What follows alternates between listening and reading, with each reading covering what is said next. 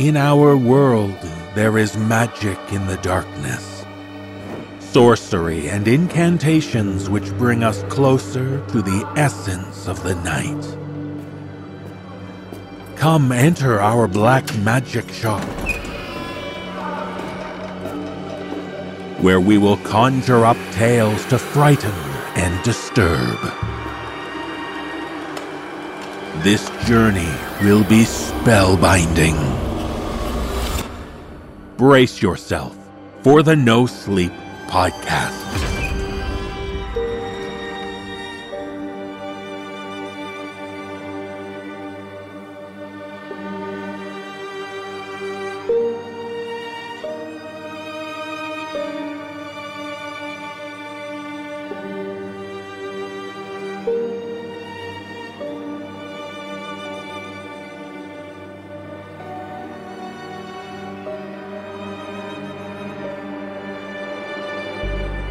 Welcome, visitors, to the No Sleep Magic Shop.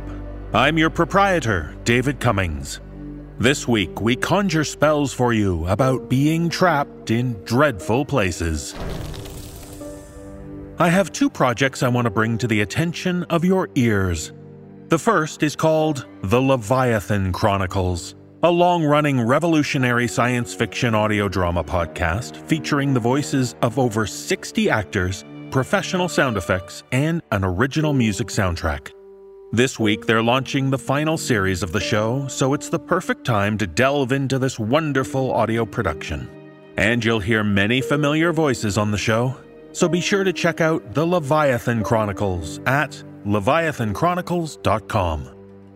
The second project is the brainchild of author and friend of the show, Manon Lysette. It's called COVID Campfire. It features short horror stories written by many of the writers you love from our show, and they're narrated by lots of our voice actors, among others. Each story is roughly 5 minutes long, and they're written in the form of urban legends set in the time of the COVID pandemic. You get a random tale each time you visit the site, so settle in around the digital campfire and enjoy a creepy tale or two. You'll soon learn why everyone who listens wants some mores at covid-campfire.com. Check the show notes for links to both of these great projects and fill your ears with wonderful adventures and horrors. And speaking of ears filled with horrors, get yours ready for a top-up because we're ready to fill them up. Now, close your eyes and embrace the magic.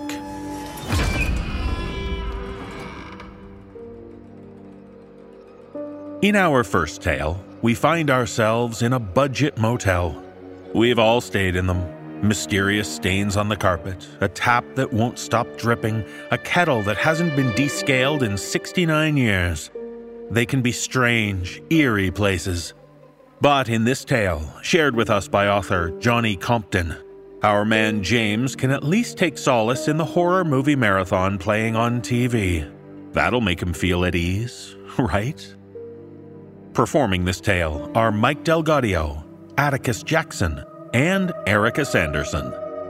So settle back on one of those beds that vibrate if you put a quarter in and listen to a story overheard in a room.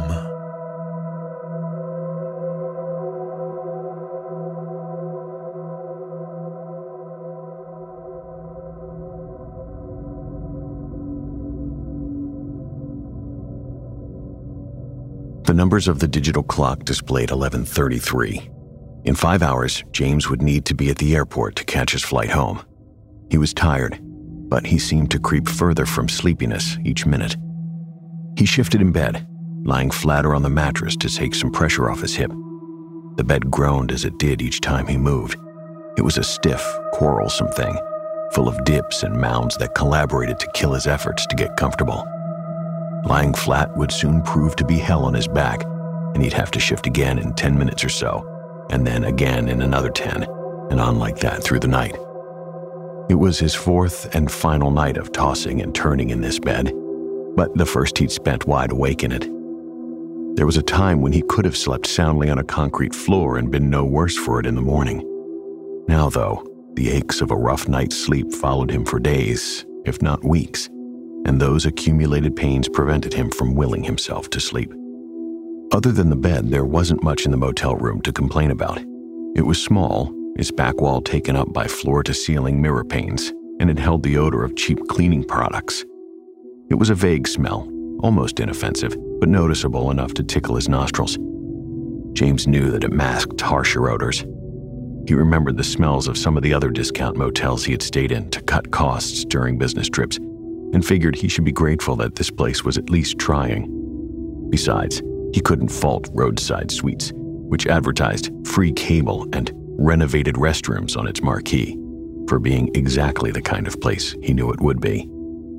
The channel selection on the television was half as deep as what he had at home. He spent an hour with sitcoms that pulled a few smirks out of him, but did nothing to cure his restlessness. Bored with the comedies, he searched for something else to watch. Channel surfing brought him to a British slasher film he had never heard of. It had the dinginess of an untouched film from the 70s, back when movies looked like filtered dreams and were better for it, in his opinion. The film was a reasonable diversion, though nowhere near the lullaby he needed. A small headache in the back of his head fed his insomnia and unsettled him more than anything on the television screen. He had a doctor's appointment waiting for him back home. He had already canceled an appointment earlier in the month and wanted to cancel again, but he promised his kids that he wouldn't put it off any longer. His son and daughter, recent college graduates who were sure they had the world figured out, insisted he see his physician about his headaches. James couldn't get them to understand that he could live more easily with the headaches than with any bad news his doctor might deliver. The movie ended with a telegraphed final twist. The investigator's wife had been the killer all along, but did so with enough of a wink that James held no contempt toward it. When the second movie began, another British thriller that was part of an apparent marathon, he didn't change the channel. The tone and the actual sound mix of the second film were quieter than that of the first.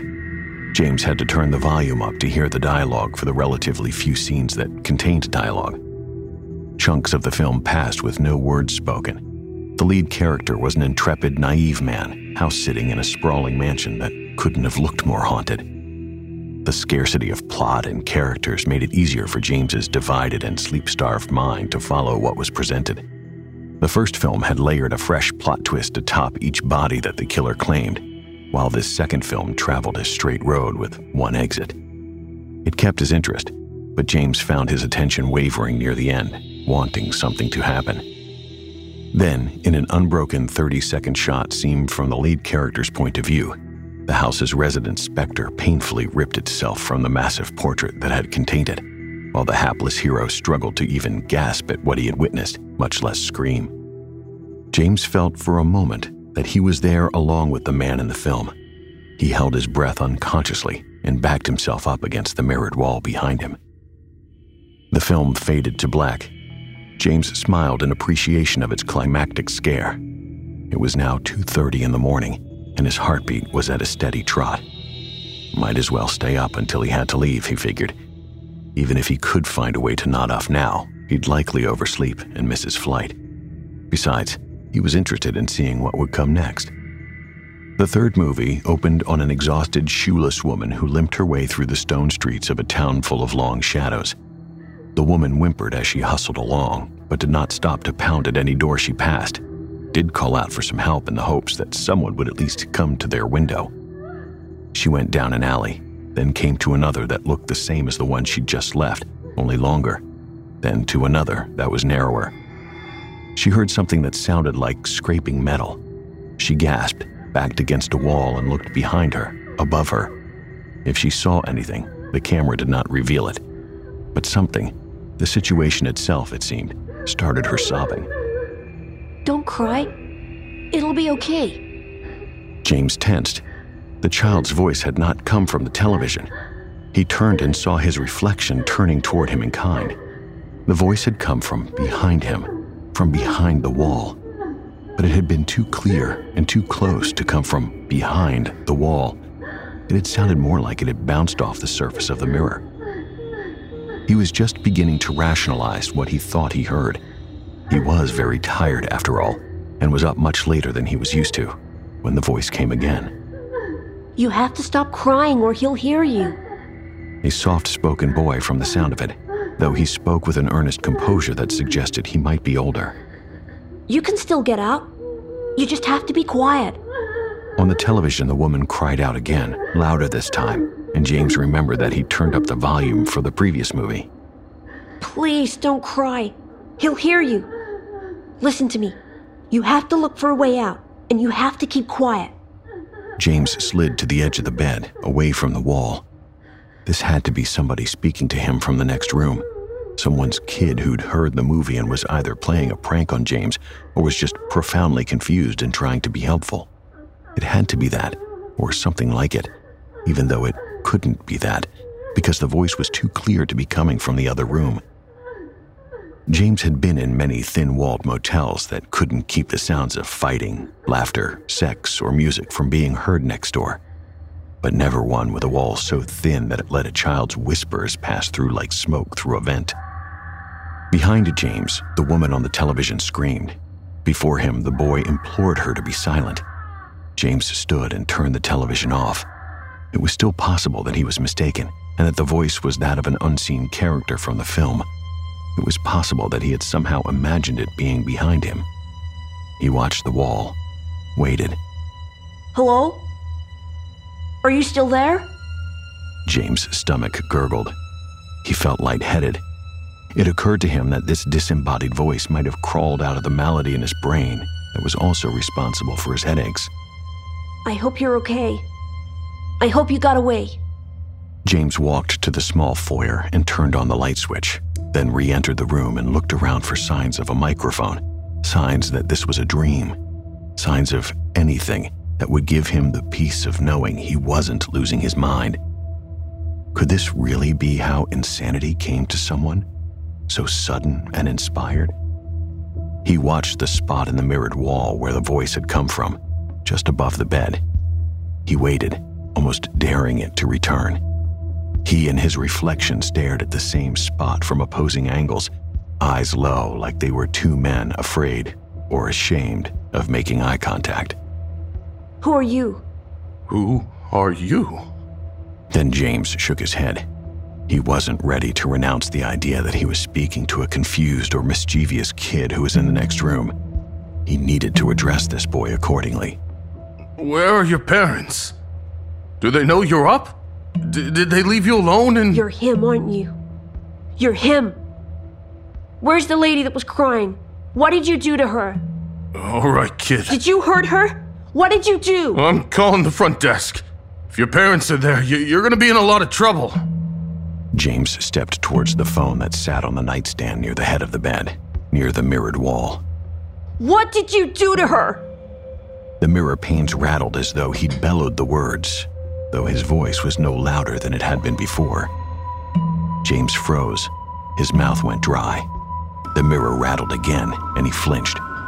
It rattled once more, and a small crack appeared in the spot he'd been staring at. Surrounding the crack in the mirror was a small handprint that evaporated a second after it appeared. Where is she? Did you hurt her? I'm going to the front desk. No. James went to the door, reached for the door handle, and touched ice. He pulled back, looked at it to be sure, to remind himself that it was an unremarkable motel door handle. He went for it again, pressed down. It held with a soft click, as though it were locked from the outside. He pressed down harder, pulled at the door to force it open. I won't let you hurt anyone else. This is the last time. The temperature in the room dropped. James thought he felt something cold graze the back of his neck. He turned around and saw no one behind him. From the foyer, close to the door, his view of the damaged spot in the mirror was blocked by the corner of the wall. He could still hear the mirror being struck, though. He heard it rattle with each strike. He heard the small cracks splinter and sprout limbs that sprouted offshoots of their own. I couldn't stop you then, but I can now. Okay, listen to me. You've got me confused with someone else, okay? You won't hurt anyone else. No more for you. No more. Damn it, listen to me! That lady you heard was on the TV. She's not even real. I didn't hurt anybody. I've never hurt anyone. No more. No more. The lights in the room died. James turned back to the door, pounded on it, alternated trying to yank it open and force his shoulder through it. He felt a pressure on the left side of his chest.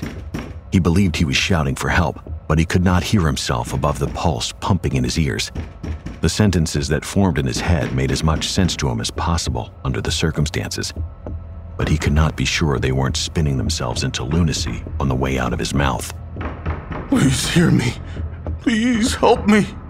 I'm stuck in here with something that was stuck in the mirror. I am stuck in here. Please get me out. I am stuck in here with something that thinks I've done something horrible.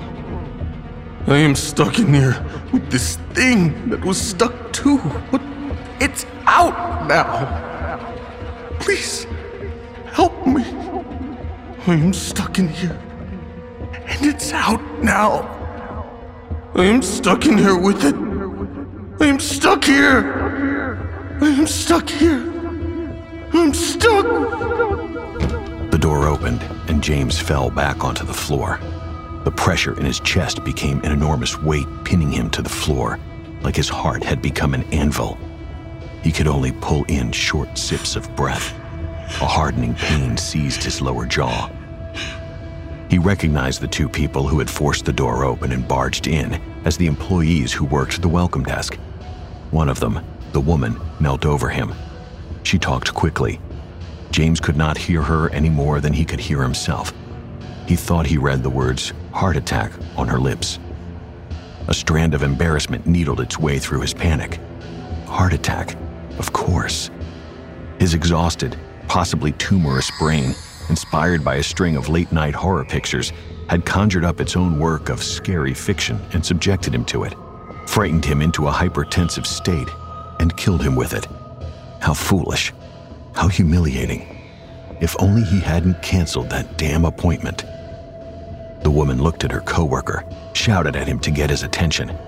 He stood behind her, his full attention stolen by something to his left. He was facing the wall. The mirrors. The door slammed shut. As the woman jumped to her feet, and the man facing the wall opened his mouth to scream, James felt an odd sense of relief as his life drifted away, and he found himself surveying the scene in the room from outside his corpse. At least it had been real. At least he hadn't died insane. Relieved at this as he laughed, almost loud enough to drown out the boy's furious screaming.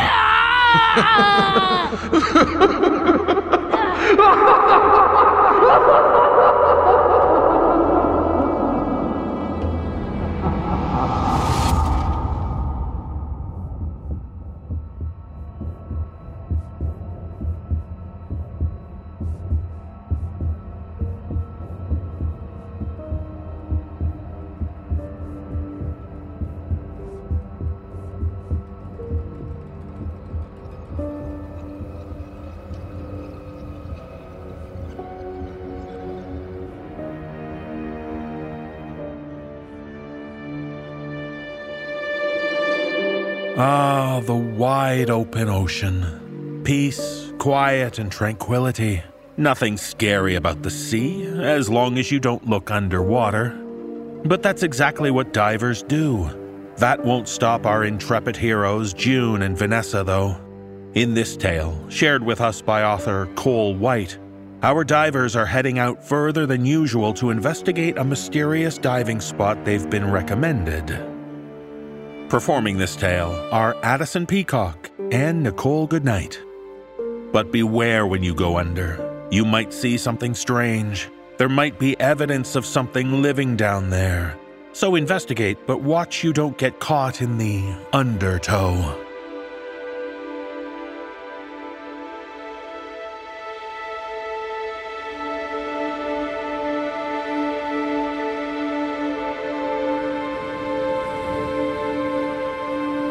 Every weekend for the past year, weather permitting, Ness and I have gone diving, at least for an hour or two. Last month, on the afternoon that changed everything, we'd set out off the coast to explore a new patch of ocean. We usually dive in the same areas because we know all the landmarks and places worth seeing. But we'd been tipped off about a great spot somewhere we'd never dived before. It was further out than we usually went, which was mostly annoying at the time. But we were told that the natural rock formations there and the animals that called them home were incredible. I was so excited, so ready to comb the ocean looking for adventure. How stupid. If I'd just refused to dive in an unfamiliar place, none of this shit would have happened in the first place. And it's almost funny how I was the one who suggested we give the new dive spot a go, considering the kind of person I've always been. I grew up afraid of most things. Dark rooms, loud noises, excitable dogs, anyone taller than me. And I'd be lying if I said I don't still carry most of those fears. Even now, as a 23-year-old woman who pays her own rent and works overnight shifts more often than not, I still jump at sudden movements in the edge of my periphery and cross the street whenever someone approaches me at night. But I've always been a good actor, and I've never had a problem convincing people of my tough-as-nails exterior. It's probably why I got stuck with so many late-night shifts at the grocery store in the first place. And probably why, whenever there's a spider that needs to be taken outside, I'm the one people turn to.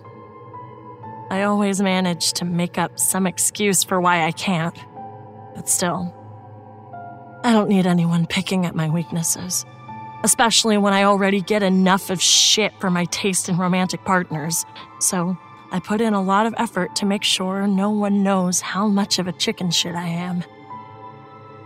So, a year ago, when Vanessa, who I'd had an embarrassing crush on for months at that point, first asked me if I wanted to learn to scuba dive with her, I couldn't say no. I was practically shitting my pants at the idea of being underwater with the only oxygen available strapped to my back. Did I mention my fear of suffocation? And I hated getting my hair wet. My tight curls already required so much upkeep, without salty seawater messing them up. But we'd been dancing around each other for a while, and our cagey back and forth flirting finally had the chance to become something more. I figured I could deal with a little discomfort and a small chunk of debt if it meant spending a substantial amount of time with the girl I'd been trying to woo for months. I met Vanessa when I started working at the local grocery store a couple years ago. A few years after I'd moved from a small town in Michigan to California for school. A string of post-undergraduate mistakes led me from a promising career in production to a part-time job and a tiny apartment far enough out of the city that the cost of living didn't send me crawling back to my parents. Ness worked in the bakery department of the grocery store that hired me. The first time I saw her, she had flour in her dark red hair and frosting on her cheek that almost blended in with her freckles. And when I asked her where to go for my interview, a flicker of annoyance crossed her face before she smoothed her features over in a synthetic customer service brand smile. She cheerily told me where to go before turning back to her work, thinking she was being subtle when she rolled her eyes at me. For me, it was love at first sight. So I spent months trying to catch her attention until I did, and was forced to confront my gripping fear of the ocean. As I fell in love with Vanessa, I never expected to fall for scuba diving too. We'd taken these informational classes before they'd let us dive. Classes that taught us all about the dangers of diving, animal attacks, decompression sickness, nitrogen narcosis, even freaking ear infections. The class had taught us other things too, but I was pretty fixated on the idea of putting myself into a situation that was begging for trouble. I figured if humans were meant to be divers, we'd be born with gills. The first time we went diving, actually diving in open water, after we got our diving licenses, I thought I'd be dead before I hit the water. Is this really how I want to die? I'd thought to myself as the boat pulled to a stop and we got ready to jump in. I haven't even had the chance to kiss her, but I'm ready to die for her? And the answer was yes, regardless of how dumb an answer it was. I'd gotten the damn license at that point, and I really wanted to impress Vanessa. You scared? She smiled lopsidedly at me as she tugged at the collar of her wetsuit. We'd already buddy-checked our gear on the shore. She could probably tell that I was messing with my air tank out of nervousness. Scared for you, maybe. Try your best not to get distracted by my skills. By this point, she already knew about my tough guy act and how paper-thin it actually was. But she still humored me. Yeah. You just try your best to keep up. Can't have my diving buddy passing out on me, can I? Promise to give me mouth-to-mouth if I do? She'd just rolled her eyes at me and fixed her regulator in place before jumping in ahead of me. I remember sending a silent prayer to God, sure that my first dive would be my last. But what actually happened during that first dive was even more jarring. All the theories and swimming pool practice dives came nowhere near close to the real thing.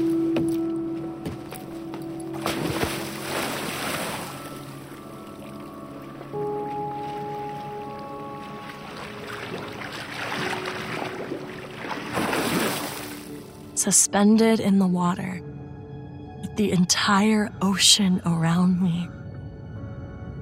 It was terrifying, for sure, but it was also surreal and stunning. The farther down we went, the deeper we were swallowed into the alien world of the ocean. All around us, life bloomed in inexplicable ways. Dozens of small, rainbow-hued fish darted through the coral, while bleach-white clams probed at the water for food, and small crabs picked at the detritus caught in the rocky crevices snaking through the reef. Sunlight reflected off a yellowfin tuna's mirror-like scales, and sand sharks skirted the sandy seabed in a dance that the whole ocean seemed to know. I felt like an astronaut, thrown into a zero-gravity environment with creatures that couldn't be of our world. The deep blue surrounded me. The only sound in my ears, the even hiss of my regulator, interspersed with the thrum of my own heartbeat. We spent hours in the water, coming up to trade out our empty tanks for full ones and diving back in with the water crashing around us. Ness waved me over at one point to throw me a weird, organic-looking cylinder sitting on a rock. I realized that it was a sea cucumber at the same moment that Vanessa chose to poke it.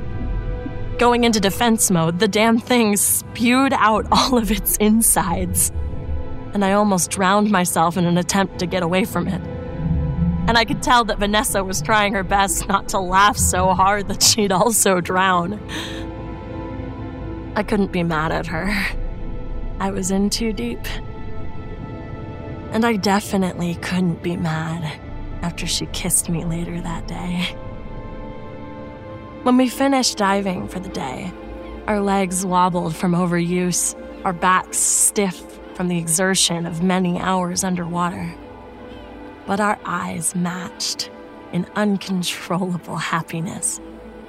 The sun was starting to set in deep reds and oranges over the water as the gentle waves tapped against the boat's hull.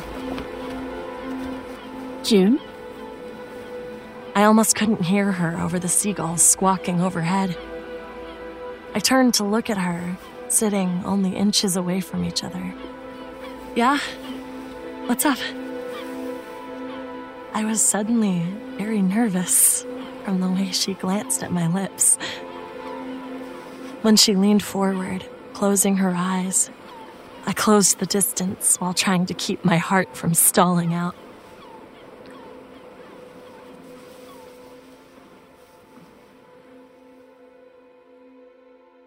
That first dive was indescribable, but our dive last month was indescribable for a completely different reason. It took us a bit of trial and error to finally find the best diving spot, but when we did, we wasted no time getting into our gear. After our buddy check, we anchored the boat and started our dive. The area we were in wasn't too deep, only about 60 feet down at the lowest, and there was plenty of sea life to watch as we made our way to our destination. Getting to our destination was always my favorite part of diving. As we swam, we slowly passed dozens of different sharks, jellies, schools of fish, and even some diving birds. We took our time looking for the rock formations we were after, enjoying the shared silence between us and the blue tint of everything around us. Unable to talk, but able to communicate with our hands and eyes. We'd been under for about 20 minutes when we saw something appear far off in the distance. We both assumed it was what we'd come here to find. But for some reason, I couldn't shake the feeling that we were wrong. I ignored it because I'm naturally prone to anxiety, but I really shouldn't have. As we swam toward the indistinct shape ahead of us, dragging ourselves against the water that pulled at us, the blob came into focus. First, an ambiguous, grayish form. It resolved into straight lines and geometric shapes. Ness and I came to a halt at the same time. I'm sure she was having as hard a time as I was processing the impossibility in front of us. A weird feeling gripped me. It was a feeling I hadn't felt in over a decade, when I was a kid who surprisingly loved climbing trees. Somehow, heights never really scared me. One time during the summer when I was 6, I was climbing the tall white oak tree near my house when I misstepped and put my weight on a thin branch that snapped under my foot. I wasn't even halfway up the tree, and the fall was only about 15 feet.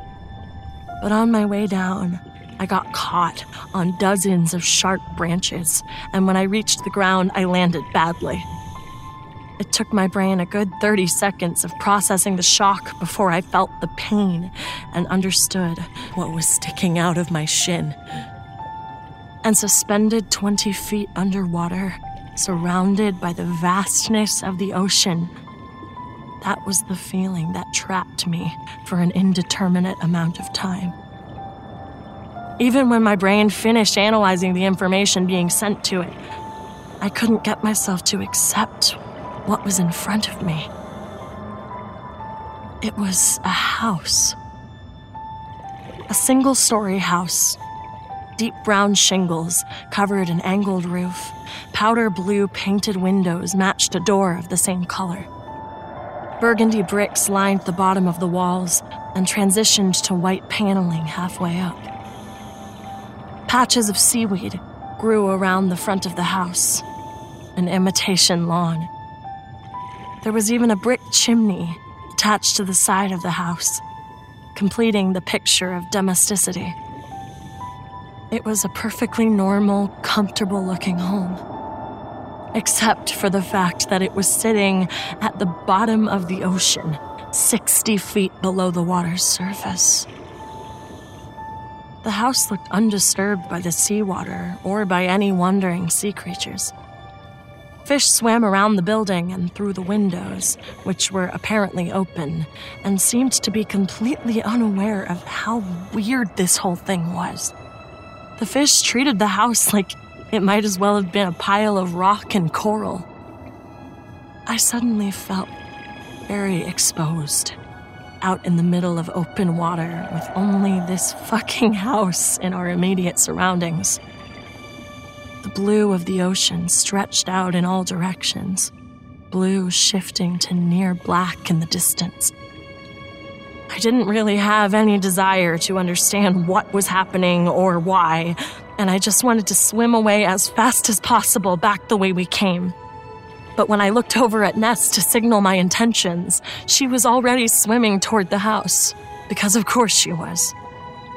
When it comes to unexplainable things begging to be understood, she's the first one to go barreling at them full force. The sound of my breaths through my regulator filled my ears as I watched Ness get closer and closer to the house. Without her next to me, the vast ocean surrounding me and the water pressing in on my body made me feel like I was stuck in an invisible box. I had to remind myself to keep breathing because I tend to hold my breath when I'm stressed out. But that can be near lethal during a dive. The changing water pressure can have some nasty effects on your lungs. As I reminded myself to keep breathing, Ness kept propelling herself forward, her fins cutting currents through the water. If I could speak, I'd have told her I was going to leave without her if she didn't turn around and get back over to me. But I couldn't. And without her looking at me, I couldn't use hand signals to tell her how badly I wanted to turn tail and forget I ever saw the things she was eagerly swimming toward. I should have tried harder to get her to forget about the house. But at the time, I didn't see any other options available to me. So, I willed my legs to push me forward after Vanessa. As much as I dreaded getting close to it, the house didn't really feel dangerous. Weird and misplaced and unsettling, sure, but not threatening. Especially because the nearby sea creatures didn't seem to have any problem with it. Maybe that's why I lowered my guard and didn't try convincing Vanessa to leave. But as I swam up beside Ness, I still hoped that the door would be locked when she reached for the doorknob. The door was unlocked. Ness took that as an invitation to slip through the doorway, and I barely had the chance to think of stopping her before she was already through the open door and into the space beyond it. As much as I tried to rationalize the building's existence, I still really didn't want to go in after her. Even if she and all the fish in the sea thought that this was a totally innocuous thing to find sitting on the seabed, I still wanted nothing to do with it. But a school of sardines rushed the doorway, practically pulling me in with them, and before I knew it, I was floating in the center of the room past the door. It looked like a living room, perfectly average and equipped with a matching set of floral patterned couches. The walls were painted a yellow that looked green through the water. The sun filtered in through the windows to cast shifting patches of light on the beige carpet covering the floor. There was even a TV set facing the couches. The remote sitting on a wooden coffee table, along with a stack of disintegrating books and a decorative flower-shaped candle. Picture frames lined the walls, but whatever images they once held had been erased by the harsh seawater. A thresher shark drifted lazily along the carpeted floor, reminding me of my parents' ancient dachshund Pepper. The sight of it actually calmed my nerves a bit. The shark's undulating movements enthralled me enough to make me forget where I was for a minute. But the minute passed, and I was catapulted back into reality. The walls around me seemed to slowly squeeze in.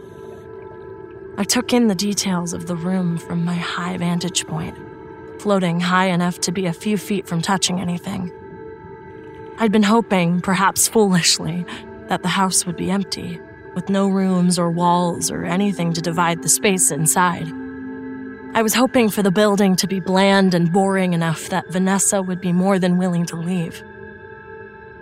I wasn't surprised that I'd been wrong, but Seeing the fully furnished living room did something weird to my chest, and I once again had to remind myself to keep breathing.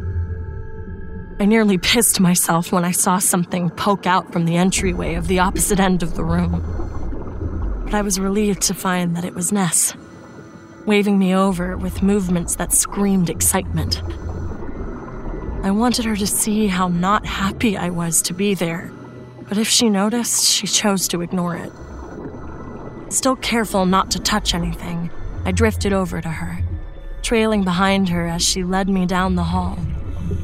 We passed open doors to fully furnished rooms. The bathroom even had a toothbrush in a holder set on the sink, before the hall opened up into a kitchen. This room, too, was fully furnished.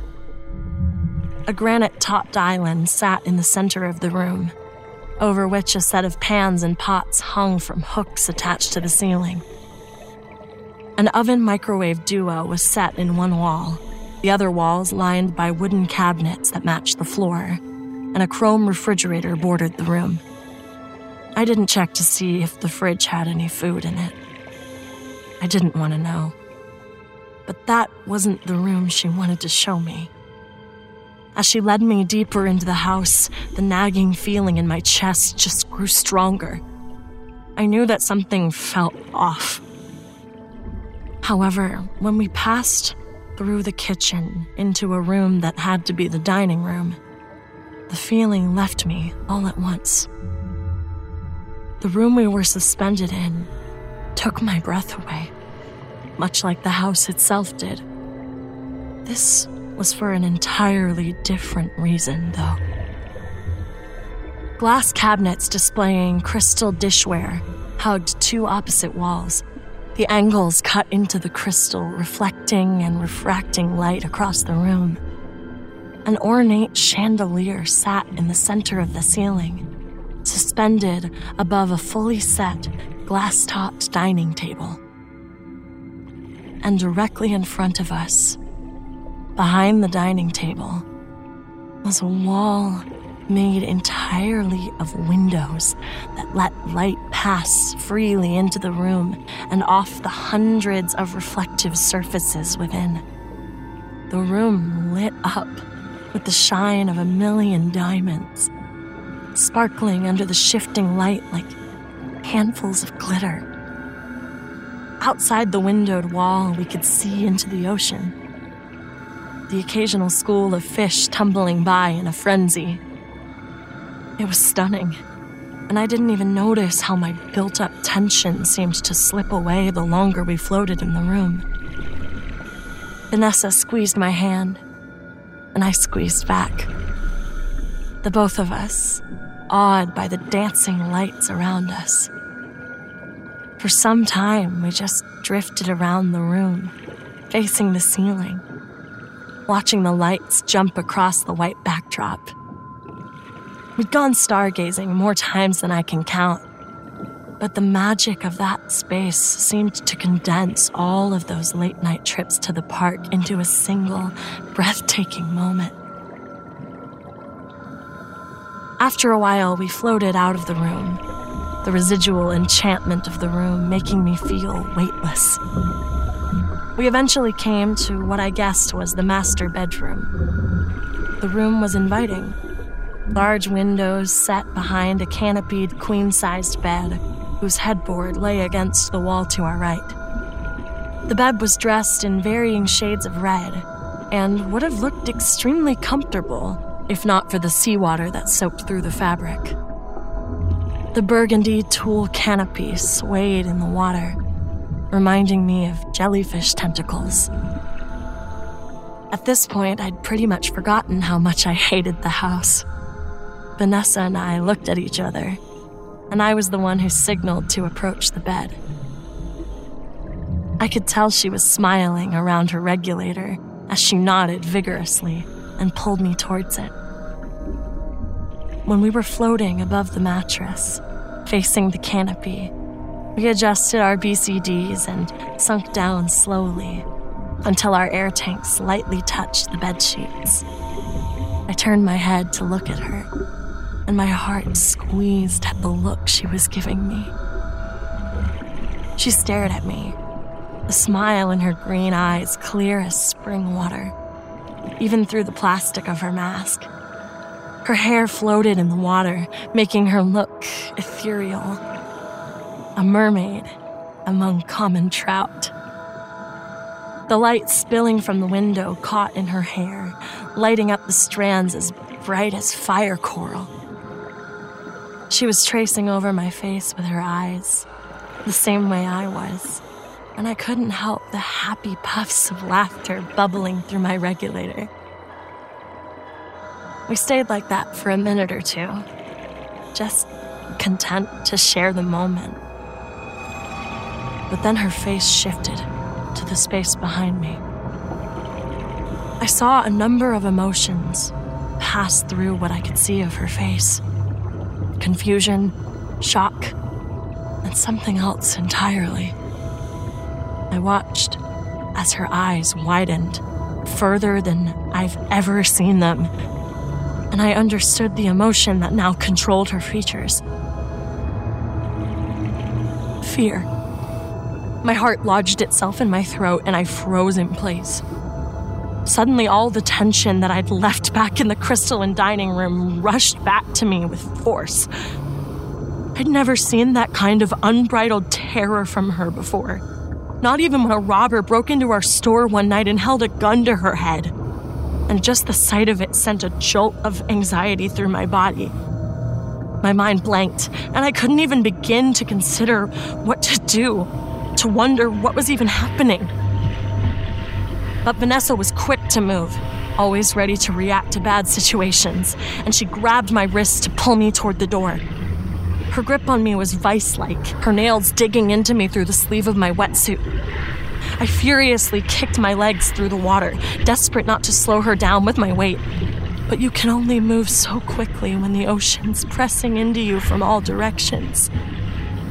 When she noticed that I was struggling to swim with her hand on my wrist, she let go, and we pushed our way through the dining room. The room felt different somehow. The rays reflecting off the 1,000 crystal surfaces burned my eyes, the sunlight now harsh where before it had been beautiful. I squinted against the beams of light as I swam after Ness. When we got to the kitchen, my eyes struggled to adjust. But when they did, I noticed details I'd somehow missed before. The wallpaper was ripped in places. The granite countertop gouged with deep cuts across its surface. As we entered the living room, grotesque with its rotten egg walls and gaudy floral prints, I chanced to glance behind me into the hallway. I thought I saw some vague movement at the kitchen doorway, but I only had a second to look before we were through the front door and back out into the open sea. Even though we were out of the building and slowly expanding the distance between us and it, Ness didn't slow down even a little bit. She kept her eyes dutifully ahead of her, not looking at me. And my heart was still racing from the adrenaline. My mind had finally caught up with me, and I was terrified of whatever Vanessa saw, even though I still had no idea what it was.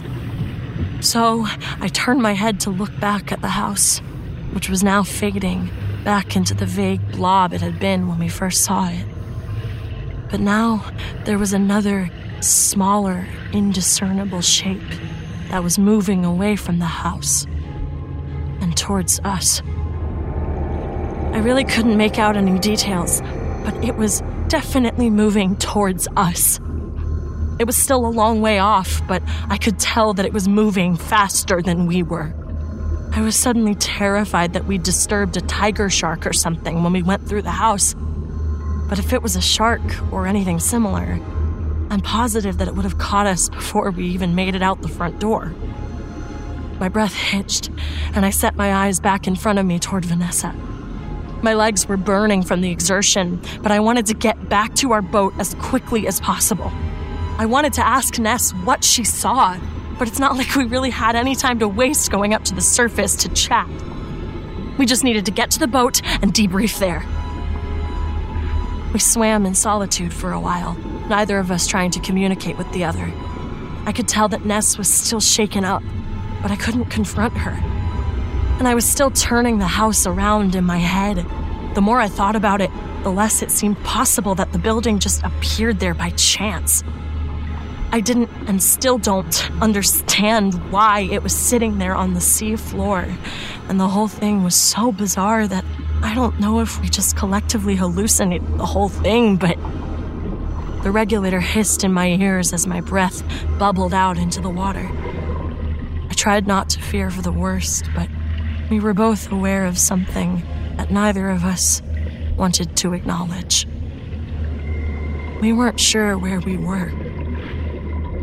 Sure, our dive computers told us which way was north, but our trajectory got messed up during our escape from whatever we were escaping from, and neither of us realized it until we'd already been swimming for who knows how long. Even though we were heading in the right general direction, there was no telling how long it'd be until we were anywhere near our boat. And so, there was the issue of air to worry about.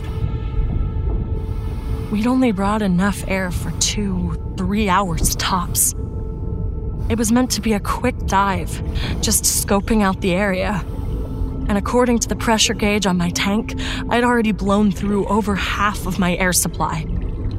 There was no way we'd been under for that long, but I was definitely breathing more rapidly while we were in the house. I just didn't realize how rapidly that was. I knew that Vanessa was probably dealing with the same problem, and I caught her attention as we kept swimming. I pressed the index and middle finger of my right hand to the open palm of my left, signaling that I wanted to know how much oxygen she had left. But as she was checking her pressure gauge, my eyes wandered to the seafloor. I stared in disbelief at the new impossibility before my eyes.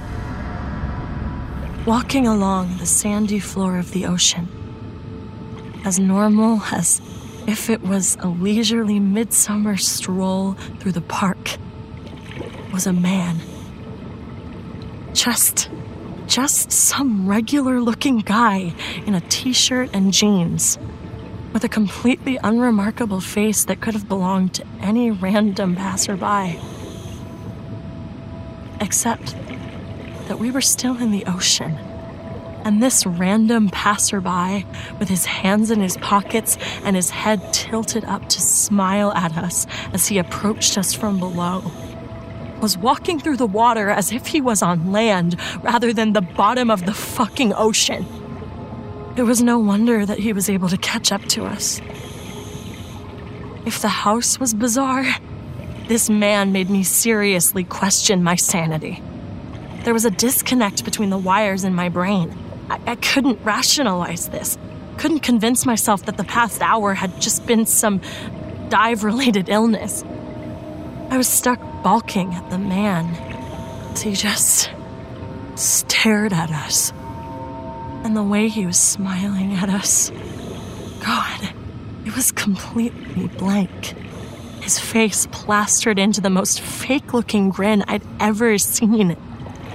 He was like a wax doll, only 20 times worse, because he was moving and smiling and following us.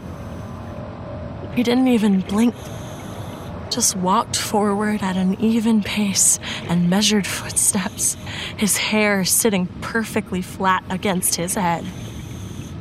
I thought I could see his mouth begin to move, but fuck if I was going to watch him any longer and try to make out the words. And as I started turning back to Ness, I noticed his footsteps changing slightly. Instead of walking in a flat line, he started taking steps upward, like there was an invisible staircase in front of him. This time, I actually did piss my pants. This time, though, I was also able to move. I grabbed Ness's wrist just long enough to get her to start swimming. We pulled our way through the water, refusing to slow down even a little. It felt like we were pulling ourselves through molasses, but I didn't dare look behind me. Didn't consider how much oxygen I was wasting by heaving and pushing my body past exhaustion. The adrenaline kept me from registering any pain in my lungs or limbs, kept my mind running quicker than my legs kicking through the water. My mind wanted so badly to understand what was happening, but nothing could justify what was happening. I lost track of time, torn between my racing thoughts and my moving body. I prayed and prayed for our boat to appear along the surface of the water, but it didn't.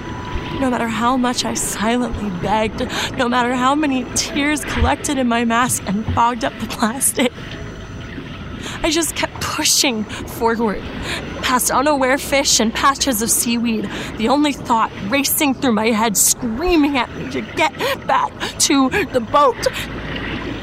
The adrenaline started wearing off, and I could feel the weight of my limbs hindering my movement. The pain laced through my body finally caught up with me, and my furious swimming devolved into a dead man's float. My oxygen tank was running dangerously low. I was waiting for the man to catch me. But then, finally, miraculously, I saw the boat. We made it. I made a final push toward the boat, turning around to bask with Ness in our victory when we were only a couple feet from the boat. The sea around me was vast, filled with life. The man was gone. But so was Vanessa. From where I was, I could see a mile out in all directions. But I was the only one there. I tried telling myself that she was just a bit behind, that she'd catch up to me and we'd hug and kiss and celebrate this together. But that's not what happened. I hate myself because it's me who left her behind when I swore I'd keep her safe. I don't think I even told her that I love her before we started the dive.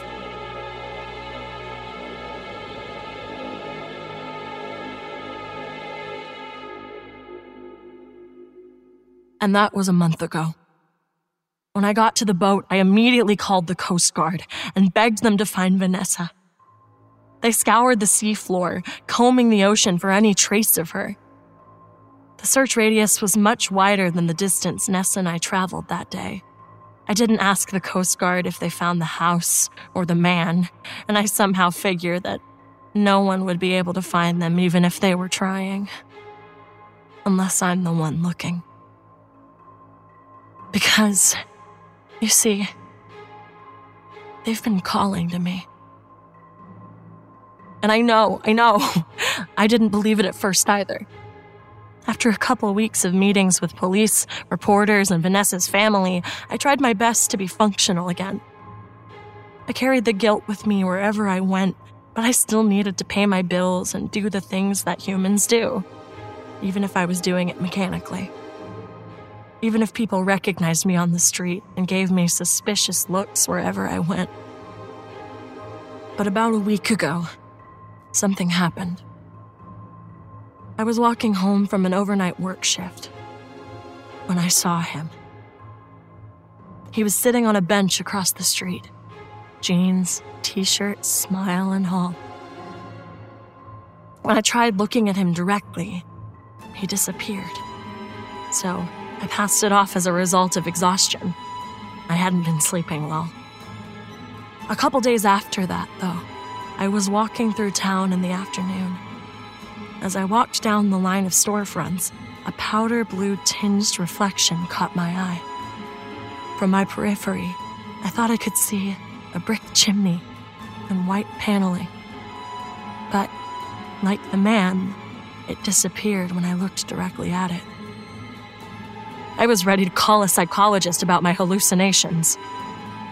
Before I made the call, though, I started seeing them. The house and the man everywhere. 2 days ago, I stared at the man. He was standing in an aisle of my store for a solid minute before he disappeared. This wasn't exactly enough to convince me not to call a doctor. But then, I saw her. Her smile was just like I remembered it. And I think it all means something. I think I'm being given a second chance to save her.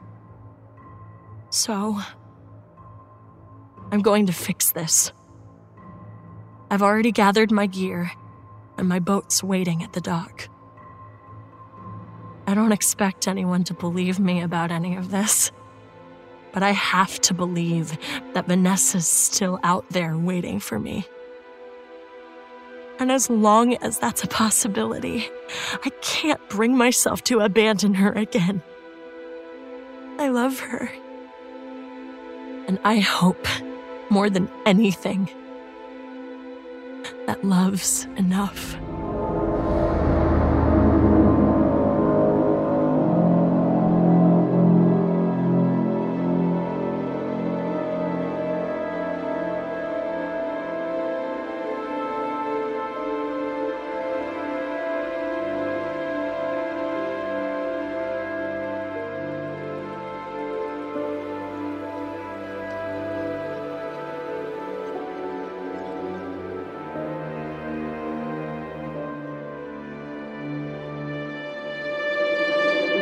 If you need a job, you'll take almost anything, even if your friends are warning you that it seems too good to be true. Worth a try, right?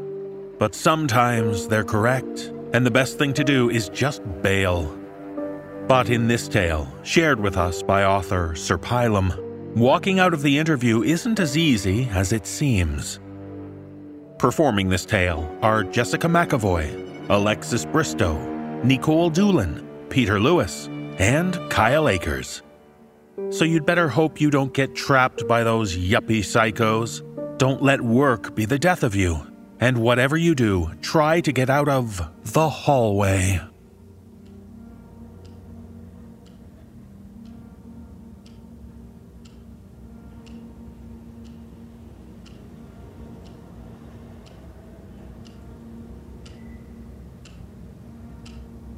I don't know, Amy.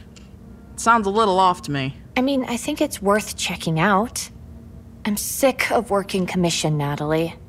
I want a job that pays steady. You don't think it sounds a little sketchy? Great pay and benefits for a part-time position that requires no experience. I know, but... And you're required to work at night. I know, but... And the company didn't even list their name. I know! I just don't want to miss out on a good opportunity. I'll just swing by the place to see what it's like. And if it looks weird, I won't even apply. You can't trust online job listings. Where did you even find it? It wasn't online. It was in the paper. Right here. If this was a scam or something, why would they put it in the newspaper? No criminals are going to be posting in the classifieds. Just a quick peek at the place, that's all I'm doing. Well, open or closed? What? Open or closed? If they find your body in separate dumpsters, do you want an open or closed casket? Natalie! If you don't like that job, then here. Find something else. And while you browse, I am going to be doing some reconnaissance. Call me when you're on the way back and let me know you're okay. I will.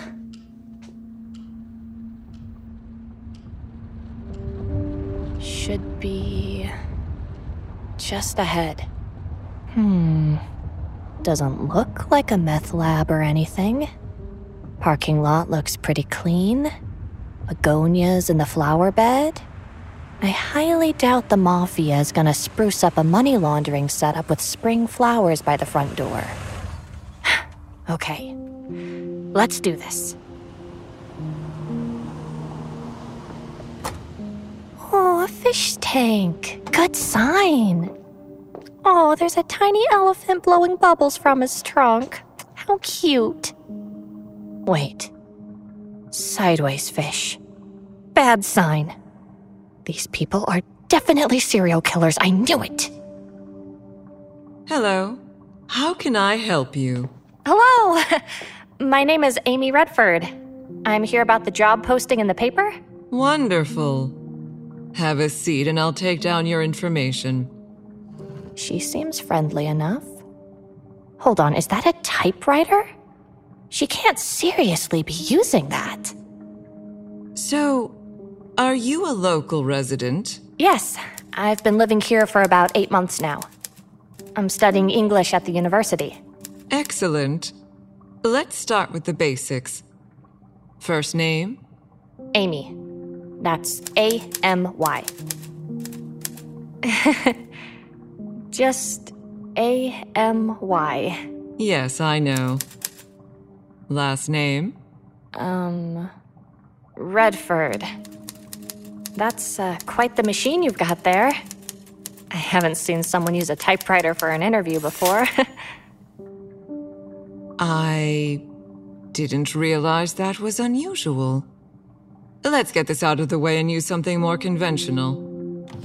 We're normal here. What? Why would someone say that? Natalie was right. This is sketchy. Good to know. Here we are. Pen and paper? What's your current address? Should I tell her where I live? I'm getting weirded out. I live on campus at the moment. All right. Are you prone to exaggerated emotional outbursts? No? And are you sexually active? What?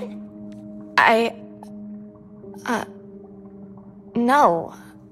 What kind of question was that? That's completely inappropriate. Ugh, why did I even answer? I should end this. Just stand up and walk out, Amy. Do it. Don't worry about being rude. Just leave. You said you're currently studying English, correct? Yes. Actually, I really just wanted to ask a few questions about the job before I actually applied. Oh. Would you like to see the interviewer? He's free now. Sure. Why not? Perfect. Step into this hallway behind me, and it's the door on the right-hand side. Just knock. Thanks. I wonder if I can get a glance at that paper when I walk behind her. I want to know what she was writing about me. Oh my god, it's just scribbles! She wasn't even writing anything! What the hell is happening here? Ugh, this hallway is so dark. I'm getting out of here. I'll just say I need something from my car and never come back. I'm sorry, I forgot something in my car and... I'm sorry. I thought I was walking back to the front. Clearly this is not the front, but I assume you have the mental capacities to figure that out by now. The front lobby is on the other end of the hallway. It's the only other door. Yeah, I just came through it. There's no way this is possible. I only walked a couple feet into the hallway. I went right back through the door I came in. Maybe I'm just flustered? Well, since you're already using up my time, I heard you had a few questions about the job. What would you like to know? How does he know I had questions about the job? Could he hear me from down a hallway behind 2 closed doors? Actually, I forgot something in my car. I'm just going to run out and grab it real quick. To the bathroom? What? Where's the hallway? What's going on? I know, beyond a shadow of a doubt, this is the door I just walked through. Why is there a bathroom on the other side of it now? Where's the other door to the hallway? Other door? Are you feeling okay? That's the only door in this room. Oh, God. It is the only door in here. Where's the door to the hallway? This can't be real. Something's wrong. Now that you mention it, I'm not feeling okay. I need to use the restroom.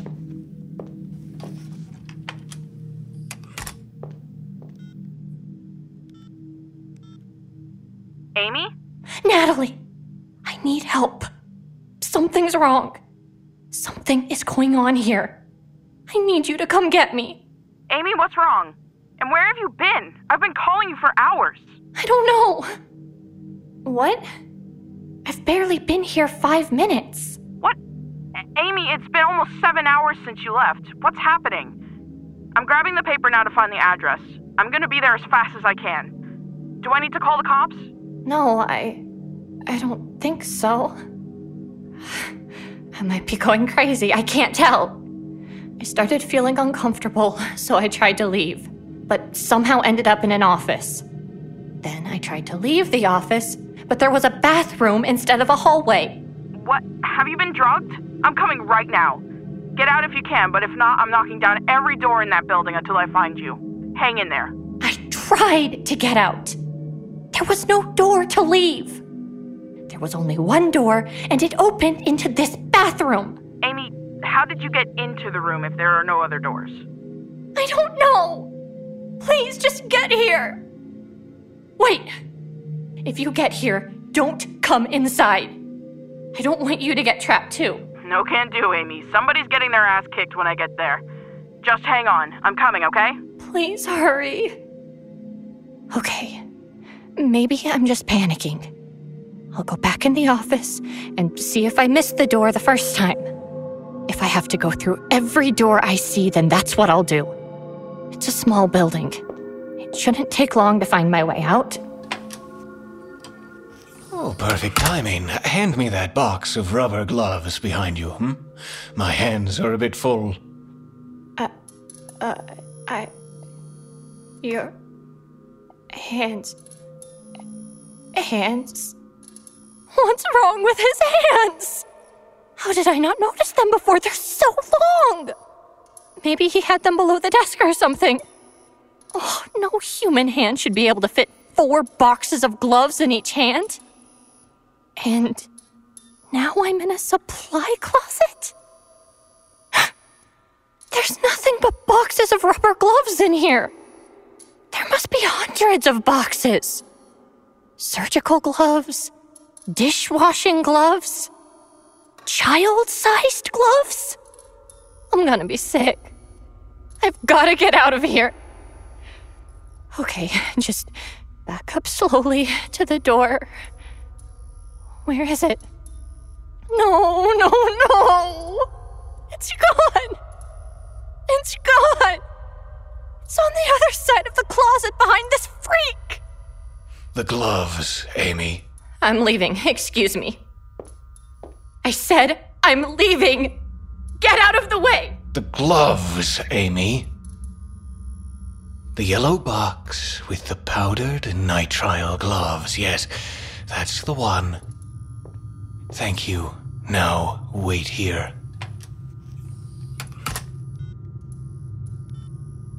Hello? Okay, definitely call the cops now. I'm in a creepy closet filled with rubber gloves. They won't let me leave. Amy? Is that you? What happened to you? Where did they take you? Are you safe? We were starting to think we would never see you again. What? What are you talking about? Are you almost here? Almost where? Where did they take you? Amy, I promise I came looking for you, but by the time I got to that address, everything was gone. The cops searched top and bottom, but it was just bare walls. I drove around for weeks hoping to see you, but we couldn't find any trace of you. Where are you now? What? I don't understand. I just talked to you 30 seconds ago. I'm still trapped in the building. You're in the same building? Amy, it's been almost 4 months since you disappeared. Yes, I'm in the same building. Come help me. It has not been 4 months. What are you talking about? Just get me out of here. Okay, I'm coming. I'm gonna hang up and call the police, and I'll call you right back. Grab anything you can find to use as a weapon. Okay, just hurry. What's happening? Why did she say I disappeared? Maybe I am going crazy. I just want to get out of here. I just want to get out of here. Is there anything in here I can use to protect myself? Damn it! Damn it! Nothing but gloves! Should I try going through the door again? I don't want to die. Natalie should be calling back any second. Okay, I can't wait for her. Amy? Natalie! Did you call them? Amy, is that you?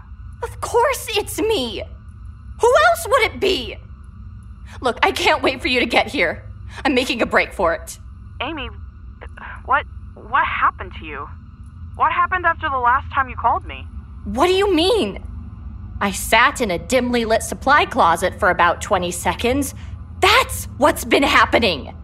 Wait, is there someone listening? If there's somebody there you can't answer honestly, just say everything is under control, Bob. No one is listening. Natalie, you're confusing me. I'm honestly confused myself. You haven't contacted anyone in over half a year.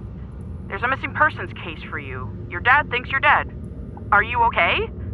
We thought maybe you had been kidnapped or something. Please tell me what's going on. Half a year? You're not making any sense. I'm still here at the interview. I need help. The interview? Are you saying you've been at the interview for 7 months? Amy, please just help me understand. It hasn't been 7 months! Please come help me! I just don't know what to think, Amy. Okay, I'll come down to the building again, but I'm not gonna bother the police about it. Do you swear to me that you're actually there this time? Yes! I don't get what you're so confused about! Okay, I'll call you when I get there. No, don't hang up! This is a nightmare. I wish I had never seen that stupid posting. Something's going on with Natalie. I don't think I can count on her. I'm getting out, one way or the other. The hallway. No one's around. I've got to take the chance while I have the opening. Okay. Quiet. Halfway there. Excuse me. Are you okay? Natalie! Help! Stay on the phone with me till you get here. I just saw the woman from the front desk, but her hands were all weird too. They were long, like when she pushed open the edge of the door, her fingers stretched halfway across the door. I screamed at her, and she disappeared and slammed the door. How close are you? Who is this? What? Natalie! It's me! Amy! Is this some kind of a sick joke? Are you going to keep calling me every few months to pretend you're back at that building again? What? If this is really Amy, then I think you need help. You remember when you called me months ago saying you were in a closet or something? I came to look even though I suspected it was another false alarm. No sign of anyone in that building, same as the last time. I never would have imagined you were the type to do things like this. After the third time you called frantically, begging me to come rescue you, I started to realize this might be some kind of sick, disturbed game you were playing. Every single time you called me, I dropped everything I was doing and came to help. It's been almost a year since Amy disappeared. Amy, if this is you, please just tell me the truth and end this. Why do you keep doing this? Natalie, why are you saying this? I need you right now. Something is really wrong. Yeah, that's pretty obvious. Whoever this is, you need to get some help. Natalie.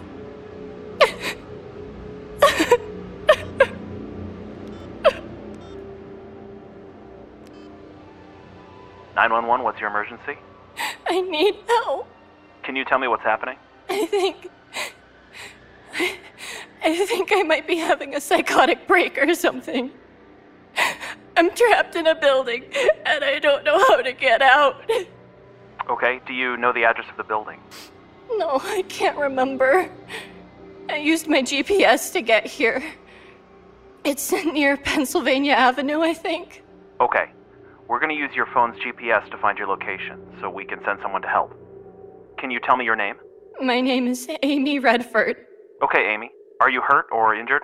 No, I just want to go home. Something's wrong. Okay, help is on the way. Is there anyone else around? I don't know. Amy, are you still on the line? Yeah, I'm here. There are police officers at your location now. They're there to help you, okay? Are you in a one-story white brick building? Yes, that's the building I'm in. It's got a little wooden fence around the flower beds. Okay, the officers are outside the front door. They're gonna come inside. Do you know where you are inside the building? The hallway. Do you know which hallway? Near the front desk. Okay, the officers are inside now. Do you see them? No. Are you able to get to the front door? Is the weird woman still in there? One moment, Amy. Amy, the officer said there's nothing in that room at all. You can come out. They're going to help you. Okay. I'm going to open the hallway door.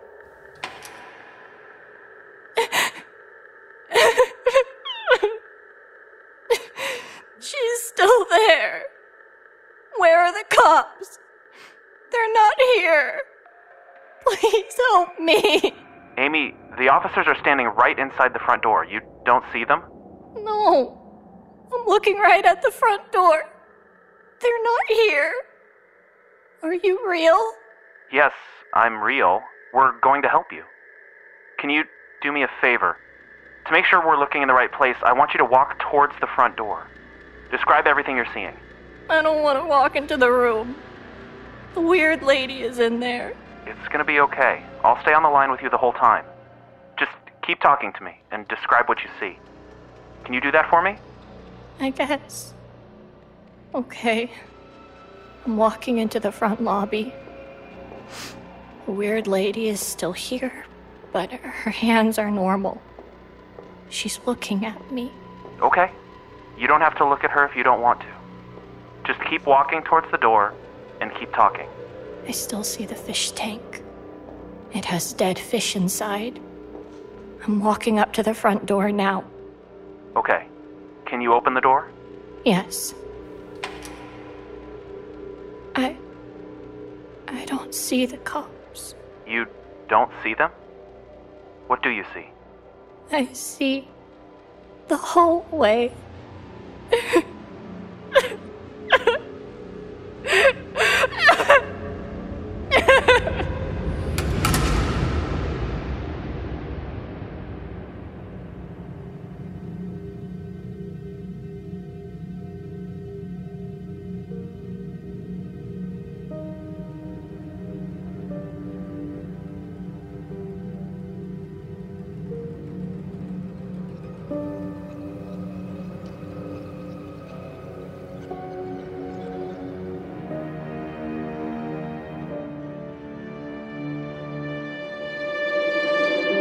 Ghosting. Back in the day, this used to mean being haunted by the undead. But now it's an even more terrifying concept. Being ignored by a potential date. Is there anything more terrifying than being left on unread? It makes you start asking what's wrong with you. In this tale, shared with us by author Luke Hohen, Shannon's convinced she knows why she's unlucky in love, and thankfully her stylist is there to help. Performing this tale are Nicole Goodnight, Aaron Lillis, and Sarah Thomas. So spare some pity for Shannon. She's comfortable with most things about herself. Everything but her face.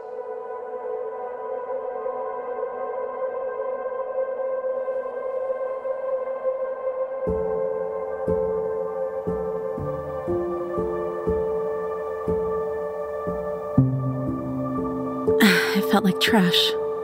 Ugly and unwanted. I was coming off of a series of bad dates with no follow-up, so I went to the place I went to whenever I felt like garbage. I went to the spa. I'd been seeing my stylist Zoe for years. Her sleeves had a tattoo from every city she'd ever lived in, and every time I saw her, her hair was a different shade of something beautiful. She was a walking reminder that all hipsters grew up to become beauticians or bartenders. Her partner was the bartender. I asked for the usual touch-ups while my fingers and toes dried. Color the roots, fade the bangs, layer the back. All the things that made me feel normal and presentable again. Something's off about you today. Everything all right, sweetie? Her voice had the edge of just one too many cigarettes. It's nothing. Boy trouble? Zoe scanned my face in the mirror. I looked at the red on my toes instead of her reflection. Oh, woman troubles. You have my sympathies. Some girls are just as bad as the boys. Is it that obvious? A smile crept out. She shrugged. Well, you came in a few days early, so I figured something must be wrong. You're usually a bit chattier, too. So, come on, spill. Between you, me, and the mirror, what's on your mind? Zoe wasn't what I would call a friend, but she was the only person I knew who was willing to listen to me, even if I had to pay her. I thought I really had a chance with this last one, Gail Gordon. We met on a dating app, we started DMing, we liked the same books, we had similar careers. She was funny, and I thought she thought I was funny too. I thought everything was fine up until the first date. Zoe hummed in agreement as she patted down my hair with black-gloved hands. And then what happened? Well, the date was okay. It started a little awkward. I mean, she didn't even recognize me at first. I know I'm not exactly like my photos, but to be fair, neither was she. It's not like I was catfishing her or anything. I thought we'd gotten over that, but once things started picking up, she excused herself for a call and never came back. I was stuck with the bill, and she hasn't responded to me since. That bitch! She clutched non-existent pearls. I know, right? This just keeps happening. I wish I knew what to... I don't know. I just wish I knew what to do. Are you just venting, or are you looking for some advice, hon? Zoe raised my bangs with her fingers and made a sideways grimace. Both? How old are you, sweetie? 34? 35? 25? Oh, honey, no. Zoe pursed her lips together. Here's your answer. You have everything going on, but you're... She traced my face in the mirror with her comb. Face. Yeah, I mean, you're beautiful just the way you are, but, you know, beauty sometimes needs a little helping hand every now and then. I mean, these wrinkles, where did they all come from at your age? Work. The excuse came out so flat that I didn't even believe it. This isn't just work, honey. Do you use sunscreen? Exfoliate? Any skincare routine at all? I shook my head. A little goes a long way. How old do you think I am? 28? Closer to 38, sweetie. 28 was my high guess. Up close, Zoe's skin was flawlessly smooth and youthful. She circled her face. I mean, look at me. I could bullshit you and say it's because I drink 8 glasses of water a day, or eat vegan, or get all my steps in. But I'll level with you. I still smoke every day, and I still drink whiskey straight from the bottle, but it doesn't matter because I still make the time to take care of my skin. I moisturize. Really? I inspected her face. There was barely a mole, freckle, or blotch on her. The only makeup I could see were the accents around her eyes and lips. Honestly, honey, if you don't take care of yourself, how do you expect to find someone to take care of you? She was right. It hurt, but she was right. Between work and dating, I hardly ever took the time to take care of myself. I mean, that was why I went to a stylist. Maybe that wasn't enough. Look, I'm finished with your hair. Let me help you with this. Okay, yeah, let's do it. She clapped her hands once and pulled out a wide drawer packed with an assortment of pastel-colored bottles and jars. No, not that one either. She looked at me before turning back. Too dry. No, she's not that oily. Her fingers kept rolling over lid tops until she found something stuck in the back. Oh, I think we have a winner. She showed the jar to me. The label was in an alphabet I didn't recognize. The branding featured a square-jawed woman blowing a kiss over an ocean sunset. Her hair melted into the waves and a wall of text on the back. Tacky, I know, but if I remember correctly, this stuff worked wonders. She unscrewed the jar and dipped in 2 fingers. A trail of putty pulled out until it snapped away from the bottom. She ground the gritty gray substance between her fingers and thumb until it became more viscous. This might tingle a bit. She swiped her fingers quickly across my forehead and it burned. I winced in pain. You all right, sweetie? Zoe grimaced. It stung for a few more moments before my forehead started to feel cool, almost cold. Yeah. Do you want me to keep going? I nodded and she smiled. She started moving her fingers around my forehead in small circles before working down the sides of my face and under my eyes. She stepped back and looked at me. Perfect. She moved aside and I saw myself in the mirror. It was stunning. Oh my God. I'm gorgeous. My forehead looked like a marble statue. Blotches, pit marks, and wrinkles were filled in and over, and were almost impossible to see. The lines on my forehead were erased, the beginnings of crow's feet on my temples melted away, and the dark, puffy circles under my eyes disappeared. You are now, honey. She paused, catching herself. I mean, you always were. This cream just highlights it. I was lost in my reflection. Zoe let out a small cough after several minutes, and I snapped back to reality. Oh, I'm sorry. What do I owe you? The girls up front will take care of that. She checked her watch and balled up her gloves, tossing them into the trash. I held up the jar from the counter. Do you sell this up front? Sorry, hon. I don't think we have for years. She forced a smile and gently took it from me. But I'm sure you can find it online. Another woman, probably her next appointment, entered the room. I took it as a hint that I needed to leave.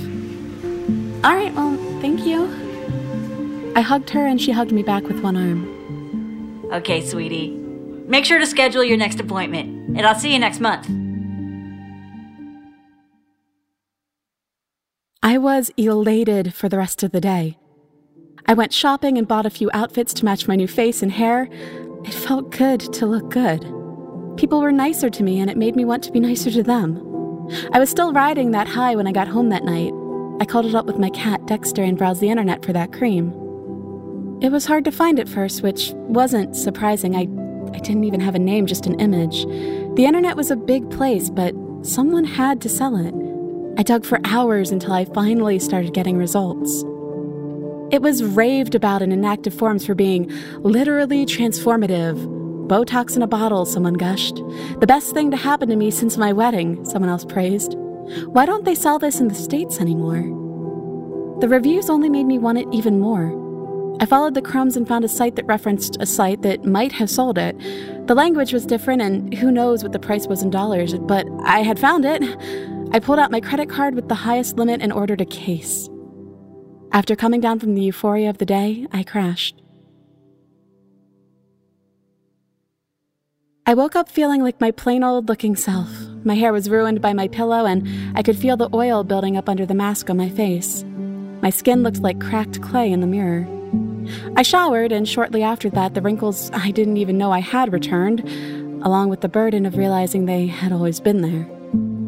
I knew the package, the cream, was coming. It had to. I needed it to. I tried to tide myself over with lotions, balms, and face masks, but while they helped some, they seemed lacking. I tried to schedule another appointment with Zoe, but she was booked until my next appointment, and I was too embarrassed to push. There was the small panic of being scammed, but there was the bigger fear of remaining ugly. No one would want me. Not like this.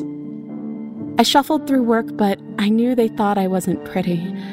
I might as well have been a glorified adding machine. For one day, I knew what life for the beautiful people was like. I could tell that if I was prettier, curt interactions would become conversations. Conversations would become friendships, and friendships could become relationships. I knew things could be better, and that knowledge was agony.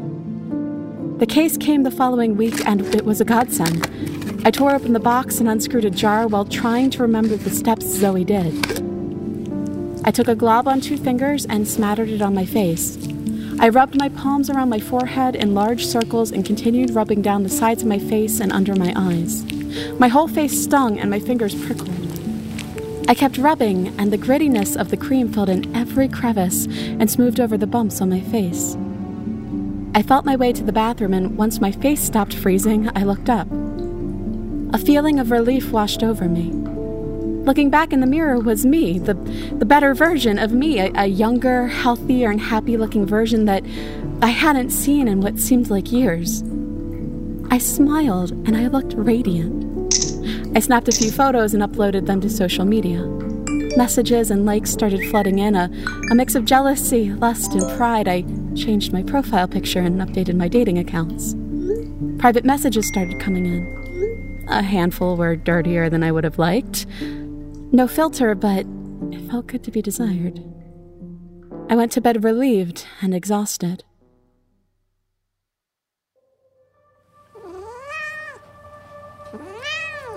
A series of meows and a paw to the cheek woke me up in the morning. In my excitement, I had forgotten to feed the poor guy the night before. I blearily walked to the child-proof lock that kept his food behind bars and filled up his bowl twice as high.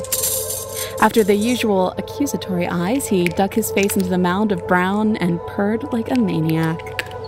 I closed his cabinet and I went to the bathroom to wash my face. Even though I could feel the grease on my face, I was still hesitant to wash it off. I had more cream. I had loads more. Whatever I washed off, I could put back on, but still there was fear there. I was afraid that if I washed it off, I wouldn't look like me anymore. I inspected my face. Everything was as smooth and gorgeous as the day before. Everything except 4 divots on my cheek above a partial semicircle. Something like a cat's paw. Exactly like a cat's paw. I hopped in the shower and tried to push the thought out of my head. It was probably just a weird sleep wrinkle from my pillow. I washed my hair and my hands settled on my face. I rubbed my cheek and I felt the indentations. I puffed my cheeks, but the marks were still there. The room warmed as the shower ran. I lathered my hands and scrubbed around my face with a washcloth. My fingers pushed harder, and I could finally feel the divots pop slowly back into place.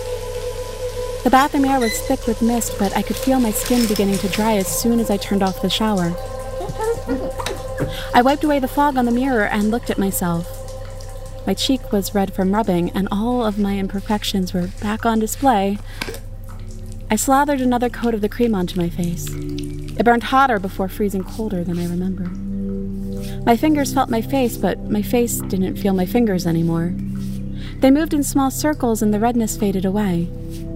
I furrowed my brow and smoothed the bumps down into my forehead. I smiled and I spackled my laugh lines. I opened my mouth wide and raised my eyes up and down. I took more of the cream and rubbed it in every crevice. Everything was elastic and should have felt fantastic. I wanted to be happy. I wanted to be beautiful, but something was off. My eyebrows were too bushy to pluck effectively, the bridge of my nose was too pronounced to be pretty, and my jawline was too weak to be considered conventionally beautiful, among other things. All the flaws and faults I had tolerated, I was beginning to hate. I touched the dreaded bump on my nose. It was too noticeable now, too grotesque. I wanted to smooth it out like everything else. I pushed down hard, and with an audible crack, my fingers went deeper than they should have gone. I jerked my hand back in surprise, expecting bruising or blood, but instead there was nothing. Just an indentation in my nose and a look of surprise in the mirror. I touched it again. My face was numb, and while my fingers were tingling, I could still feel the squishiness of my nose. Fascination overrode any feelings of panic. My fingers pulled and kneaded the bridge of my nose until it was one perfect, slightly curved slope. I ran my fingers over my eyebrows until the extra hairs came out. I stretched the skin under my neck until I only had one chin. I was ecstatic. I pulled off a mole and I sharpened my cheekbones. I looked at my reflection. I was pretty, but I couldn't stop there. There were so many things to fix. I opened another jar and ran it down my arms, removing generations of inherited hair. I pushed my fat to my uneven breasts and molded my cellulite into the ideal bottom. I opened another jar and kept smoothing until I was a perfect hourglass figure with the face of a goddess. My phone chimed. My updated profile was blowing up. I saw the photo and felt a wave of disgust. I wasn't that woman anymore. I was someone better, someone flawless. There were so many girls, so many boys even, that wanted that incomplete woman. If they could only see me now. I snapped another photo as I hugged my towel. I went to upload it when I saw her name. My heart stopped. Zoe was right. It was my face. The only thing keeping my romantic hopefuls away were my looks, and even though Zoe didn't say it, my body. The ugly truth cemented in my mind as I read her message. Sorry I left things the way I did. If you give me another chance, I'll explain it over dinner. Gail Gordon. The woman who ghosted me wanted another chance. My blood began to boil. I could barely believe the audacity. I wouldn't let her humiliate me like that. I couldn't. She didn't want me at my worst, so like hell she was going to have me at my best.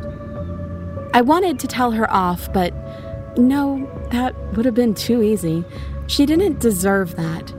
She deserved much worse than that. She needed to feel how it felt to be rejected, and I knew just the way to do it. I created a new dating account for the new me. My inbox started filling up immediately, but I ignored each one, waiting for her to take the bait. Dexter meowed in the doorway. I looked at him and he scampered off. Even he knew how serious I was. I waited. Minutes turned into hours, and she still didn't bite. Texts from work asked where I was. It didn't matter. I had the time. They didn't need me, and I needed this way more than I needed them. I waited until later in the afternoon before I finally messaged her. Hey, cutie. My fingers mashed each spite-filled letter. The reply came back 15 minutes later. Me? Yeah, you. Her next reply came back several minutes after that. Is this a bot? No, silly, it's a date. I seethed at her games. She replied instantly. What, really? You, me, the looking glass downtown. Sure, why not? I work downtown. I get off soon.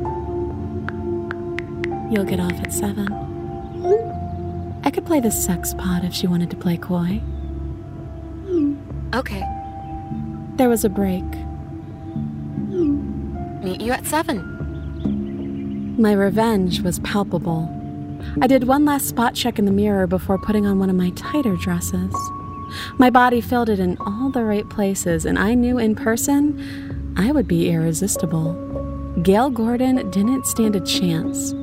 As soon as I had her wrapped around my finger, I would break her heart. More than that, I would break her spirit the way she broke mine. I chose the looking glass for a reason. It's classic, expensive, and most importantly, well lit. Mirrors line every wall, making it look like the tavern stretched out into infinity. I wanted to be seen at every angle, and I wanted to see the looks of everyone in that room once I dumped her. I arrived late, at 7:30. The restaurant was full of patrons, and the air tasted hot and humid. She was waiting at a table in the middle of the room with a glass of amber liquid. The hostess looked at me slack-jawed before I pointed to my date for the evening. She nodded and led me to her. Every eye that caught me lingered. I stepped with one leg in front of the other like the starlets did in the movies. My date looked at me in awe as I sat down. See something you like? Yes. Yeah, I was just surprised. You look different from your picture. Don't we all? Sure. Her jacket hung on the chair and her sleeves were pulled up. She took a sip from her glass. Anyway, I don't think I caught your name. Shannon. The truth slipped out. She nodded. That's a more common name around here than I thought. There was a moment of silence as I sized her up. She was nervous. This was good. Yeah, so I usually don't do this. Well, this kind of dating. But I figured the sooner I got on with life, the better. What do you mean? I tried to frown. I wasn't sure if I did. My last date didn't go so great. I had to go back home for a family thing. A serious family thing. But that's... She paused and took another sip. The iceberg was almost melted. Well, I guess that's over now. Well, yes. Family can be rough. Yeah, my mom's never been that supportive. Still, at the end, she just wanted me to settle down with a nice someone. Anyone. It didn't matter as long as I could be happy. She laughed nervously and wiped at her eyes. But she won't be telling me that anymore, so I thought I'd try something new. You're not my usual type, but I figured, why not? Why not? You should be lucky. I mean, look at me. I motioned my hands to my face and body. She pursed her lips and nodded. Fuck. I might have made a mistake here. My voice rose and I pushed myself out of my chair. A mistake? A mistake? Listen here, you chunky little bitch. You don't get to tell me what a mistake is. You're the mistake. I'm not drunk enough for this. She put down her glass. I'm sorry. I mean, I think we should call it a night. She pulled out her clutch. She was sweating. Put that away. You don't get to leave me again. What? Again? She looked into my eyes. Appalled realization washed over her face. Shannon? Oh my God, what did you do to yourself? How? I am beautiful. Eyes started to look at me from around the room. I knew what I wanted to say, but I couldn't seem to move my mouth to form a coherent sentence. Don't you look at me like that. I am a goddess. Their faces weren't in awe. They were horrified. Gasps left petrified lips as I looked around the room. People rushed out through the patio doors, the wind knocking over the loose items on their tables. It was the first time I noticed how still the room had been, how stagnant the air had smelled, how the glasses and bottles sweated onto their coasters. It was hotter than I thought, but I couldn't feel anything. I snapped my head back around and something splattered onto my table. Jesus Christ! We need to call an ambulance. There's something wrong with your face. I looked in the mirror. It was easy. They were all around me, and I screamed. From every angle, I could see myself falling apart. Flesh from my cheeks dripped off slowly, exposing the bones underneath. My body sagged and melted under the lights. I heard more screaming, lower and guttural. Maybe it was my own. I grabbed my face and frantically tried to push it back into place. Patrons cleared the area. Gail froze in panic as I stared at her in my own terror. I couldn't push anything back into shape. I was ugly again. And the hideous, screaming skull in the mirrors knew it.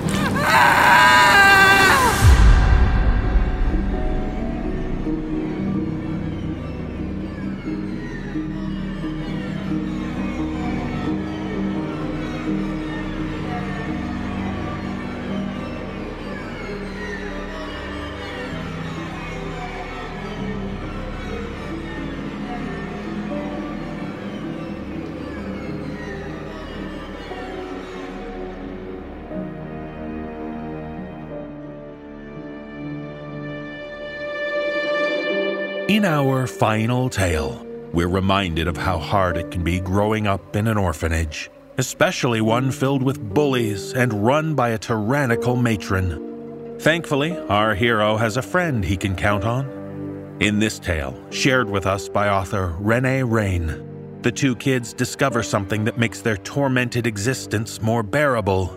But when they find out they're not the only ones privy to the discovery, that's when things turn terrifying. Performing this tale are Kyle Akers, Aaron Lillis, Ellie Hirschman, Atticus Jackson, and Graham Rowett. So do what you can to get through the day. Find your escape.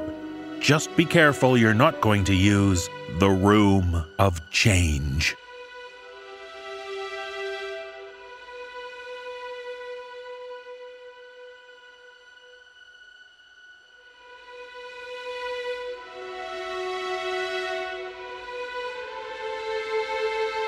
It's said that once we're adults, we don't remember much of our life before the age of 10. The scientific term for this is childhood amnesia. Some people talk about not remembering certain events in their childhood. They might look at old photo albums of their early years and get this sad look on their faces. Often they don't remember certain family gatherings or birthdays. I'm not one of these people. I pray that many of these early memories stay hidden.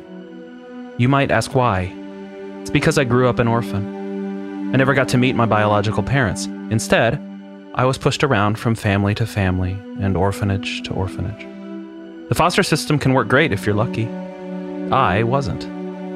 More than once have I been abused by people who promised to take care of me. Needless to say, I grew up to be quite the bad child. A troublemaker, really. That's why I ended up at Madame Rose's orphanage. It was a foster home for bad kids like me. It was a special place, quite popular in the area I was from. An orphan couldn't find a foster home or had terrible behavior. He'd end up at Madame Rose's eventually, to iron out all the wrinkles. Madame Rose was a tall, haggard and stern old lady. I guessed she was in her late 50s or early 60s when I moved into her orphanage. She valued nothing more than discipline and obedience. I hated her guts ever since I first met her. When she stepped in front of me, her eyes were hard. She looked down at me with an expressionless face. So, another one, Without another word, she led me inside and showed me the place that would be my home for the next years. The orphanage itself was a testament of times long gone. It was an old Prussian mansion, most likely dating back to the time when Prussia was still governed by kings. The place was huge from the outside, and absolutely gigantic inside. It was clear that the building had been remodeled countless times. All these changes had transformed it into a sprawling mess of hallways. There were endless corridors and hundreds of rooms in this 3-storied monstrosity. I found out that Madame Rose's orphanage was actually just one wing of the building. It consisted of the dormitories, the common room, the kitchen, and a few other smaller rooms. In her stern voice, she made it clear to me that my life would be restricted to this part of the building alone. The rest, she said, was off limits for us kids. Well, I was a kid, and like all kids, I loved to explore and sneak around. The more something was forbidden, the more attractive and compelling it became to me. I spent most of my days studying or listening to Madame Rose's countless lectures on how to be a good kid. The few unattended hours of free time I had, I spent exploring the maze of hallways and rooms. Hidden and secret passages were everywhere. I found my way into the crawl spaces, explored the attic, and even the musky basement. At other times, I saw rooms that no one seemed to have entered in years, or maybe even decades. They were old, dusty rooms filled with nothing but old memories. One such room I stumbled upon was the Room of Change. My best and only friend at the orphanage was a boy named Tiny Joe. He got this nickname because he was a scrawny little boy, shy, frail, and much too small for his age. I never found out what was wrong with him, but looking back, he must have suffered from some sort of hereditary disease. While his body was weak, his mind was always active. During my first days at the orphanage, the two of us would talk endlessly. He told me how much he loved animals, farms, fields, and most of all, tractors. He'd give anything to be a farmer one day and drive his own tractor. We soon bonded and became brothers in crime. Whenever his health allowed it, we'd sneak out to explore the labyrinth and maze of hallways. Of course, we weren't the only kids who did this. It was just that I didn't get along with most of the other kids. I was a troublemaker, but I was far from the worst kid at Madame Rose's. Not by a long shot. There was Tony, a boy who suffered from anger problems and who'd beaten more than one foster sibling to a pulp. Stefan, a creepy tall boy, had a knack for animal cruelty. None of them were as bad as Michael, though. He was one of the older kids. I guess he was about 12 when I moved into the place. Michael was not just another bad kid. No, he was cruel. And what made it even worse, he was smart. There were also those two big guys, Rick and Jerry, who were always at his side. They were dumb as rocks, but they looked up to Michael as a sort of role model. The worst thing about Michael was that he always preyed on Tiny Joe. Of course, other kids made fun of him for being tiny and looking strange, but Michael wasn't satisfied by words alone. He really struck gold when I, new in the orphanage, stepped in. From that day on, he'd found himself a new victim, especially one he could beat up. With Joe, he had to be careful. A flick against the ear here, a tiny push against the wardrobe there, but he couldn't do much more.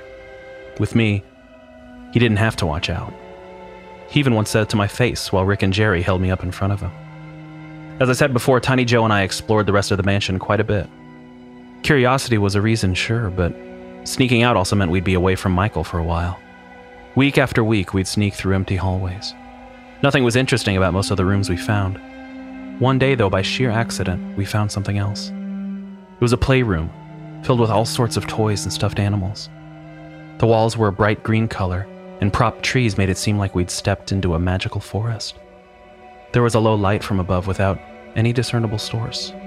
I was utterly overwhelmed by it, and I saw how Tiny Joe's eyes grew wide. His mouth stood open, and he let out a tiny squeak of sheer surprise before he rushed inside. I followed him right away. The room was amazing, out of this world. It was as colorful and lively as the rest of the mansion was bleak and dull. Everything inside was fitting the forest theme, even the stuffed animals. There were rabbits, foxes, raccoons, squirrels, and many others. I also saw a tent in one corner and a small hut in another. As the two of us played there, we could both see bright lettering on the wall. The Room of Change. It was written in glowing, magical letters. On another wall to our right was a rule board. There were only 2 rules on it. Number 1, don't talk about the Room of Change. Number 2, don't take anything from the Room of Change. As we played, we were utterly oblivious to the time that passed. It was the loud, reverberating bell of the mansion that announced it was dinner time. We both looked at each other with shock on our faces before we rushed back to the mansion. Please don't let Madame Rose be there. Please. I recited this over and over again, but as I stormed into the common room, I almost crashed into her. She stood there looking at us in pure outrage, tapping her foot. She gave us a stern lecture in front of everyone else. I could see how some other kids smiled and grinned at our misfortune. We were just playing and... Tiny Joe started to spill the beans, but I was able to cover his mouth before he said anything. You are playing where, Joe? Then she turned and glared at me. And you, Mr. Reinhardt, take that hand away. I want to hear what Joe has to say. I lowered my hand and stared at my feet to avoid her probing gaze. Please remember the rules, Tiny Joe. Don't talk about the room. In the hallway. The old lady watched us, but after a few seconds had passed, she nodded and sent us to the dormitory without dinner. It was almost a week before we were able to sneak out again. During that time, Michael's antics got even worse. It got so bad that I snapped at one point. Of course, Madame Rose was in the room next door when it happened. Michael played the victim, and with Rick and Jerry backing him up, he got away, and I was the one who got in trouble. During these first months at the orphanage, I hated them all. The mansion, the other kids, the endless lectures, and especially Madame Rose herself, who always seemed to single me out. The only things I liked were Tiny Joe and the Room of Change. When Joe and I made it to the room a second time, we first thought it was a different room. The walls were bright blue with waves painted on them. Even the floor of the room was a bright blue except for a few carpet islands. There were all sorts of stuffed ocean animals, toy boats, and also a huge palm tree. The only thing that told us it was the same room were the glowing magical letters on the wall. This time, we didn't dare stay as long as before. There was no way we'd risk being late this time, especially since I couldn't risk getting in trouble with Madame Rose yet again. We always kept to the rules. We said nothing about the room, and neither of us took anything. We didn't dare break them. What if the room vanished or the door stayed closed to us forever? The room was a magical place. Each time we went there, it was different. Neither Tiny Joe nor I had any idea how something like this was even possible. It was by sheer accident that the two of us learned that we weren't the only ones who knew of the room's existence.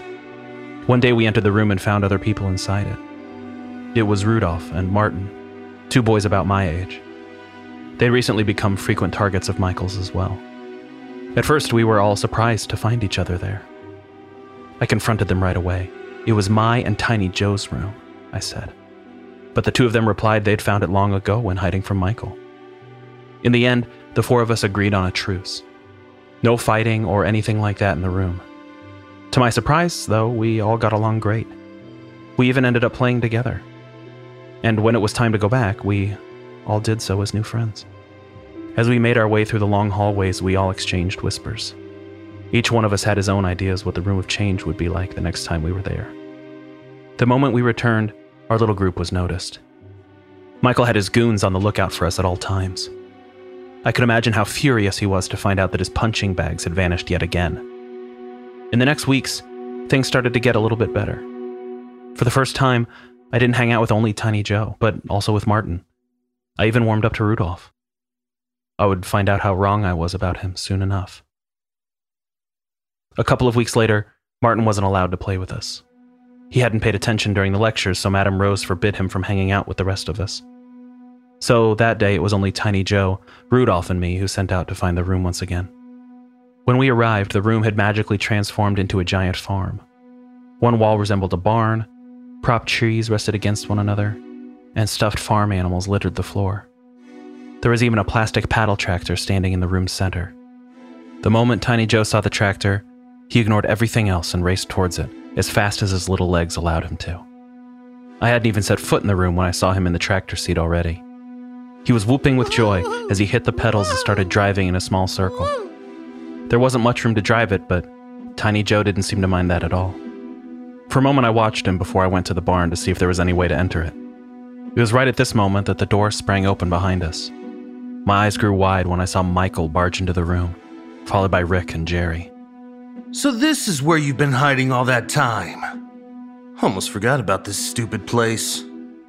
Michael kicked a small stuffed animal aside. Rick and Jerry followed him, both grinning, and started to make a ruckus right away.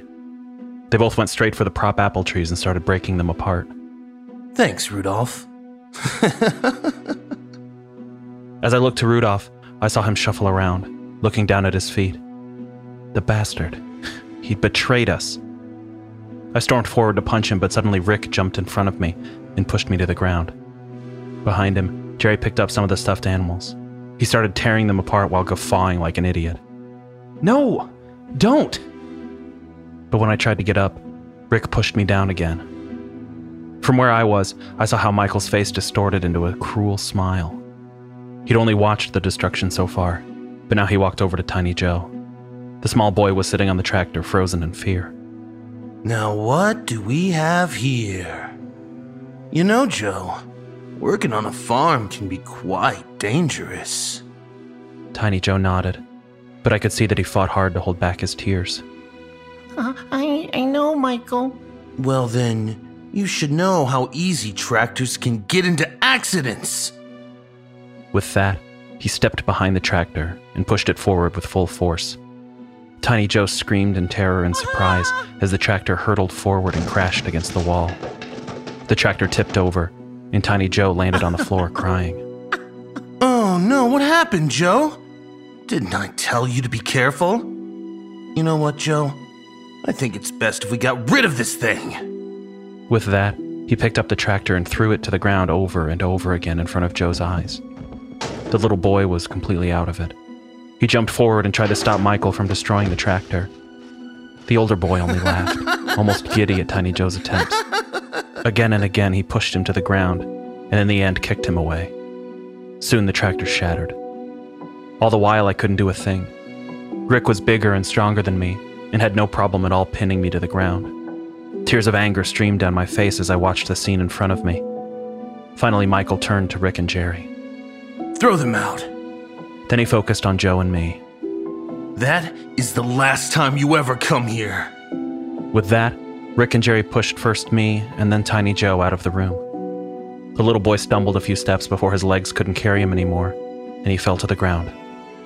It's so unfair. Why do they have to do this? Why do they have to destroy everything? He was out of it, crying hard, breathing heavily, and I could almost hear his heartbeat. I helped him up and led him away from the room and the sounds of the ongoing destruction behind the door. The moment we got back to the common area, Tony looked up and started to grin when he saw that Tiny Joe was crying. What's wrong, crybaby? You said you're so tiny? At that moment, I lost it completely. All the pent-up anger was released as I jumped at Tony and started to beat down on him with my fists. I screamed so loud that Madame Rose heard it from the classroom. She came over and dragged me off of Tony in an instant. What is going on here? Before I could even say anything, she let go of Tony and me and went over to Tiny Joe. He was laying on the floor, not moving. Madame Rose's face was serious in an instant. She picked up Joe, desperately trying to find out what was wrong with him. Finally, she carried him over to the infirmary. I tried to follow her. What's wrong with him, Madame Rose? Stay where you are, Max, and if you don't behave this time, I swear! When she looked at me, I saw that her lips were quivering, and I could have sworn I saw the hint of tears in her eyes. Without another word, she closed the door behind herself. It was only minutes later that we heard a car arrive outside. Dr. Schmidt entered the room just moments later. Without saying a word, he went straight to the infirmary to take care of Tiny Joe. I'd never been so worried in my entire life. For the next half hour, everyone in the common room was silent. No one even dared to move. Who died? Michael entered the common room, Rick and Jerry in tow as always. No one said a thing. I'd have run over to him if not for Madame Rose, who returned to the common room in that instant. She looked different, tired, anxious, and most of all, old. Her eyes wandered over the room before they came to rest on Michael, who was still smiling. Tiny Joe had mentioned his name and told her what Michael had done. When she turned to me, I too explained to her that Tiny Joe and I had been playing together. Then Michael and his friends came to beat us up. Michael tried to wiggle his way out, of course, but while he was smart, he was still just a kid. Madame Rose wasn't stupid either. She'd noticed that Michael had been teasing Tiny Joe, but so far she thought it was mostly harmless. After this whole ordeal, Michael was put into the solitary room for almost 2 weeks. Sure, he studied with us and got his meals with us in the common room, but he wasn't allowed to interact with anyone. He was supposed to learn from his mistakes, and even got special lectures and talks from Madame Rose. Many times I could hear her yell at him from behind the door to the classroom. Tiny Joe was transferred to the hospital after a day or two. He'd overexhausted himself, and something inside his already broken body had ruptured. After another week, though, Madame Rose informed us that Joe was doing much better by now. He wouldn't be returning to the orphanage, though. While at the hospital, one of the nurses had accepted him as a foster child, and he'd be staying with her from now on. I was a kid, so of course I was sad I'd lost a friend. For a while, I cried in the corner of the common room. Once I'd calmed down, though, I was happy that he'd found a home, and that he wouldn't be stuck in this place anymore. When Michael was released from the solitary room, he had changed. I'd been terribly afraid as the day approached, but he was quiet and stayed mostly by himself. He talked to Rick and Jerry a few times, but avoided everyone else. He seemed to be scared. Things changed from then on. I stayed friends with Martin, and even befriended some of the other boys. It seemed that ever since Michael's constant rule of terror had come to an end, we all started to get along better. How dumb of a kid was I to think that things would change so easily. Ever since Tiny Joe was gone, I hadn't entered the room of change. It felt wrong to go there without him, and I wasn't even sure if the room was still there. After all, we had talked about it, and Michael and the rest had made a ruckus inside. In time, though, I couldn't fight my curiosity anymore. I snuck out of the common room one day and made my way through the hallways of the mansion. It felt strange to do this on my own. At times I turned around to see how far behind Tiny Joe was, before I remembered he wasn't with me this time. I felt a mixture of joy and fear when I found the sturdy wooden door. It was still there. I put my hand on the handle, but somehow I was too scared to open the door. What if the room was gone? What if all that awaited me behind the door was another empty, dusty room? I didn't get to think about it for much longer because I soon heard footsteps behind me. When I turned around, I saw Michael, Rick, and Jerry. What a strange coincidence to find you here. What do you want? It's because of you that I got into trouble. What do you mean? You were the one who beat up Tiny Joe. Right then, Rick and Jerry came forward and grabbed me. There was no way I could resist them. Then Michael opened the door to the room of change. This time the room was held in a darker, almost nighttime theme. The walls were covered in stars, moons, and other planets. The rest of the room was more mysterious as well. The only stuffed toys were stars and suns. Rick and Jerry dragged me inside. Michael followed after us and closed the door behind himself. By his eyes, I could see how angry he was. He hadn't changed at all. No, if anything, he'd gotten worse. He'd been fuming all that time and must have plotted his revenge ever since he got out of the solitary room. Hold him down! I saw something flash in the low light of the room.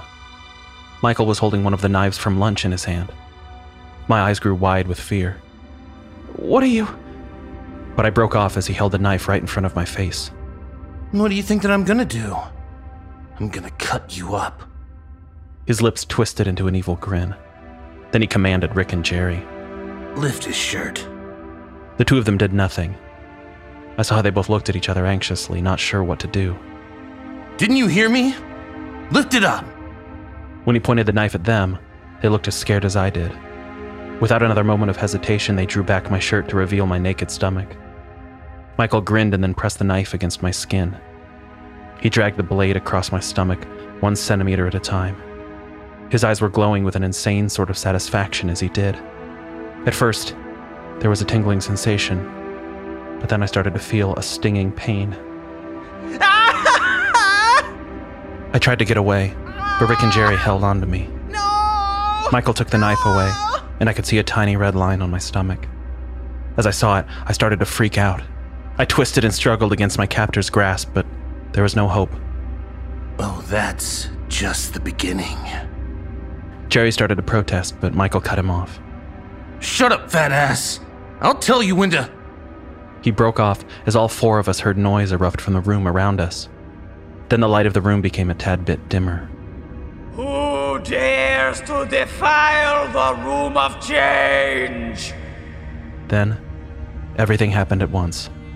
Rick and Jerry both screamed up in surprise when they released me. I came tumbling to my feet and was about to rush the door when Michael grabbed my arm. I turned around to get free and froze. I saw a big, towering figure, shrouded entirely in darkness behind Michael. All I could see was an emotionless white mask. Before he could even yell or lift the knife again, the figure grabbed onto him. In surprise, he let go of me as he was dragged backward. The knife fell from his hand and clattered to the ground. The figure pulled him to the back wall. It opened up, and before I could say anything, the figure, as well as a screaming Michael, had vanished behind it. I ran from the room, pushing Rick and Jerry aside. Once outside, I didn't understand what had happened. Had the room punished Michael? It was only seconds later that the door opened again. Rick and Jerry flew out, both screaming and crying, their faces white as sheets. For a short moment, my eyes met the mask of the dark figure before the door to the room closed. As imposing as the figure had been, in the last moment I saw it, it hadn't seemed scary or evil. No, I felt as if it was the embodiment of the room of change itself who'd rescued me. That night, I slept better than ever before. When I got up the next day, everything was back to normal, except for one thing. Michael wasn't around. The moment Rick and Jerry saw me, they both hurried away. It was later that day that Madame Rose told us that Michael wouldn't be staying with us anymore. He'd left for a different orphanage that morning. Many of the kids in the room started to smile, and some even laughed in happiness at the thought of being rid of him. Madame Rose's stern, angry glare shut them up in an instant. I was about to say something, but in the end I stayed quiet. I never mentioned what had happened the day before to anyone. After Michael was gone, things changed, but not as much as I'd hoped. The orphanage never became a happy or lovely place. It didn't matter how many friends I made with Madame Rose around. She was as strict and stern as always. For the 1.5 years I spent at the place, I never developed an ounce of sympathy for the old lady. As time went on, things got better for me. My stay at the orphanage ended when I was fostered by a friendly couple who took care of me ever since. After all that had happened with Tiny Joe and Michael, and especially due to the discipline Madame Rose had hammered into me, I had changed. I'd learned how to behave. And in time, I grew to love my new adoptive parents.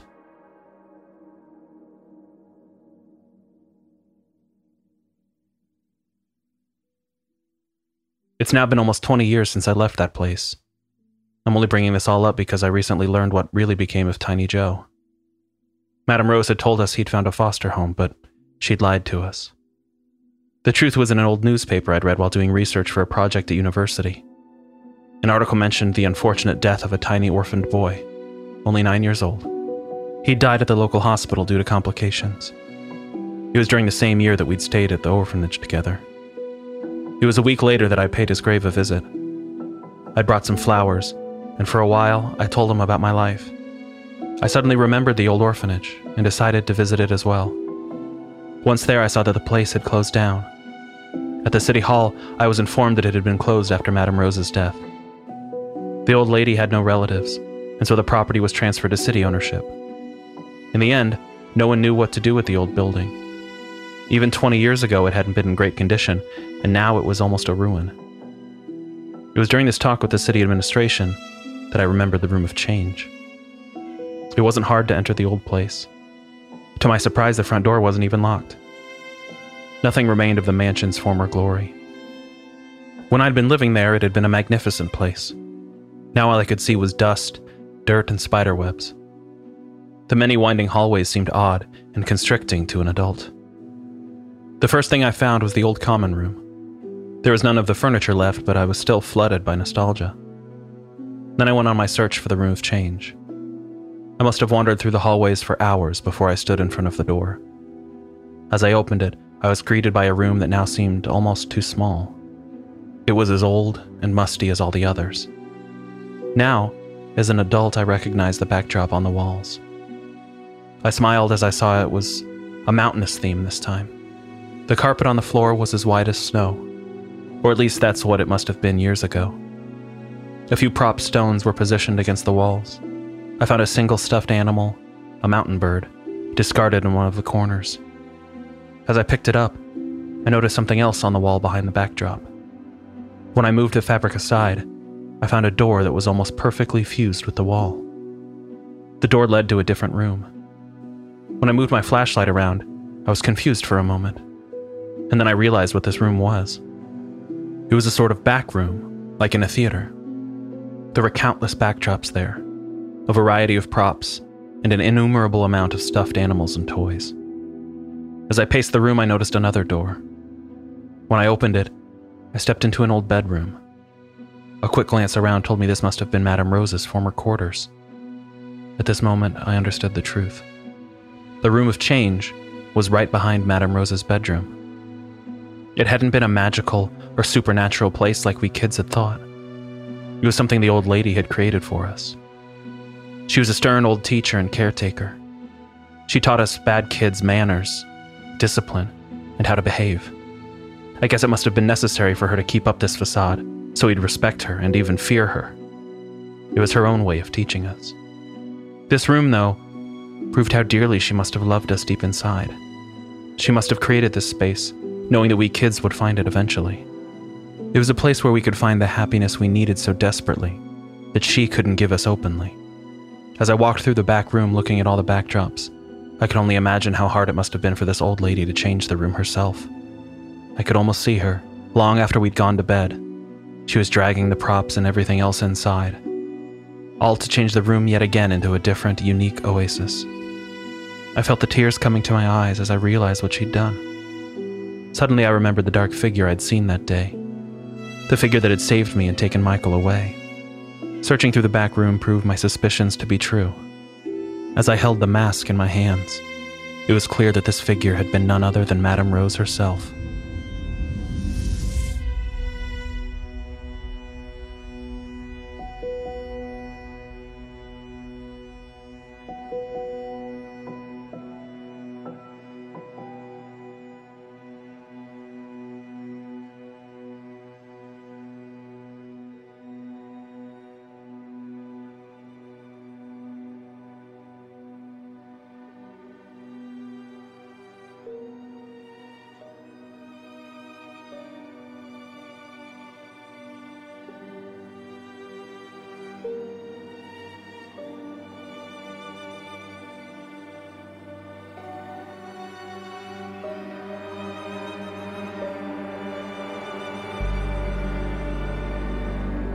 The spells are wearing off for now, but the magic will linger. The shop will be open again next week with more spells to enchant you. Visit the NoSleepPodcast.com for show notes and more details about the people who bring you this production. And on their behalf, we thank you for being a supportive, sleepless member. This audio production is copyright 2020 by Creative Reason Media, Inc. All rights reserved. The copyrights for each story are held by the respective authors. No duplication or reproduction of this audio program is permitted without the written consent of Creative Reason Media, Inc.